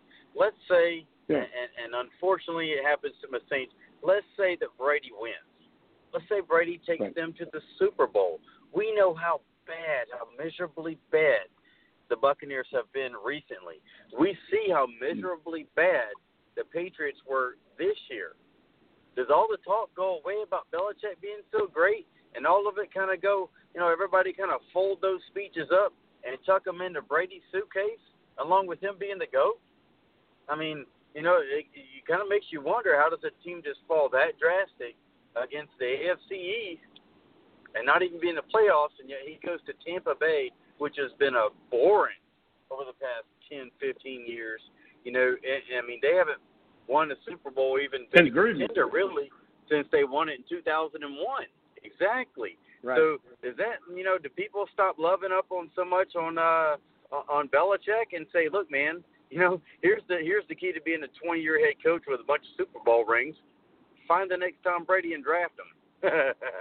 Just a thought. Well, but he doesn't have to draft him, because here's a guy sitting down with the Texans, Deshaun Watson, who is pretty promising, that doesn't want to stay there. Now, the only thing is he's looking to, I think, head to Florida as well, because he doesn't have to pay property taxes or something. I think somebody made a joke about that going forward. But, when you go out and draft a quarterback, you don't know what you got. But when you go out and trade for a quarterback that's promising and really good, like Deshaun Watson is, that might be the answer. And, again, I'm not saying that Cam Newton is not the answer. I don't know. I don't know who Cam Newton is or what Cam Newton we get. I like Cam, but I just think that maybe, unfortunately, and I hate to say that maybe his seasons or better seasons are behind him, when meanwhile a guy down there in the Texans who it seems like there's a lot of issues that I think Deshaun would be a good fit there. He has one bad year, and that is Belichick. I mean, you're only as good as your players. I don't care what anybody says. You can go out and go get a bunch of guys and do some things. But if you don't have the guys that he had during that tenure, and again, yes, Tom Brady is the best of the best in a lot of different categories, and he is the GOAT in a lot of different areas for sure. I would agree with you. But you look at, he took Gronk with him. He took some other guys that went with him. I know for sure other guys left the organization. So that's not the same team. They didn't just take Tom Brady out of there and insert Cam Newton, right? There were some other dudes that either retired or traded or just fell off the map or whatever the case may be. And that's just, again, I think if you have 2 or 3 of these years, I think there's a conversation. And then has the game maybe passed him by? I don't know the answer to that. I just think other teams are getting better. I think you're seeing this in college football too. I think when you're starting to see, and I think, again, Buffalo was on this trend a few years ago. Remember, they had a guy from the University of South Carolina, if I'm not mistaken, that was a defensive back, right, that was pretty good. And he did some pretty big things. And I think they also – didn't they at one time have Sammy Watkins? Wasn't he receiver there at one time? So they had tried to do some things. And, again, I may be wrong with Sammy Watkins, but I think he was there at one time. They've tried to do things, but sometimes certain guys don't mix well together. And I think that's what you're finding out right now. They've got some new spices in the cabinet over there, and they just don't mix well with the entrees that they've been serving for so many years. And a little bit of humble pie is not a bad thing for those fans. I mean, you're seeing that in the Steelers. I mean, look at Big Ben sitting on the bench. I mean, there's tears. Well, there's tears of I can't believe I didn't make it to the next round. Was that the tears of I'm not going to come back and play football anymore? I'm definitely not coming back here. I mean, there's so many questions. I mean, look at over there in Seattle, another great quarterback. I mean, this league is loaded full of talented quarterbacks across the NFL, and it's not just in one side or the other. I mean, again, even that backup quarterback at Washington got a game ball in a losing game, and you got to give him that because he left the field, went to go get checked out, and they thought they were getting ready to get this kid come in here from I think that was the guy from ODU or that was getting to make his debut. And he was like, hold on a second, dude. No, I didn't come this far. Then I finished this game. He went out there and did it even more with a busted-up shoulder. So, again, that's a great question. I will be curious to see what it looks like for next year. But, for me, the storylines of so many different Cinderella stories right now in the NFL are among us. And, again, you look at what the Bills are doing. I think that's impressive. And I think the Rams on the other side are impressive. So 2 different things that are definitely going to get some headlines. And, again, I'll plug my quarterback real quick. Aaron Rodgers, I think he does more with less than any other quarterback in the NFL. He hardly ever has these top-ranked receivers that do great things. He ends up finding a few. And in this case, we've got one guy that he throws to every time, and they still can't stop him and can't keep it out of his hands. But when you got guys like him who, again, on a mission, you watched a lot of the big names get bounced out this weekend. I just hope my guy's not going to be that guy. Well, I'm actually hoping. I'm not a Baltimore fan. I was kind of hoping that Tennessee would win that game. I love their running back. He just brings a lot of fun, a lot of energy to the game.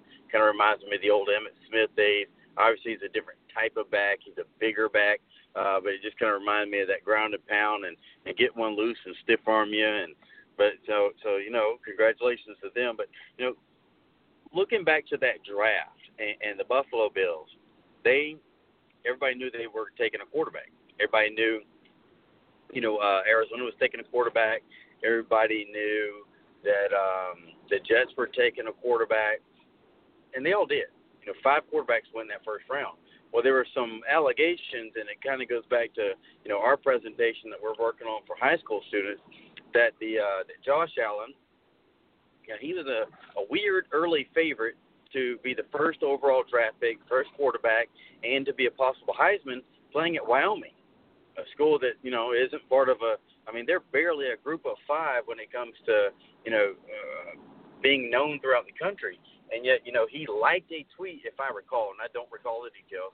He liked a tweet that had a tweet connected to a tweet, something had to do with racism, and he falls from the first overall pick, to Buffalo. And I think it benefited Buffalo in the sense that here's a guy who played at Wyoming, which if you've ever been to upstate western New York at the months that they play football, he's played in that type of weather and that type of environment where kids who were from the East Coast and on the beach in Virginia, like Tyrod, just didn't have that type of experience under their belt. And it's just, it's worked out well. And obviously the young man had learned a lesson from social media as a 16-year-old and seems very mature. And, everybody seems to be, kind of rowing the same direction in Buffalo. And, it's working and working at a high level.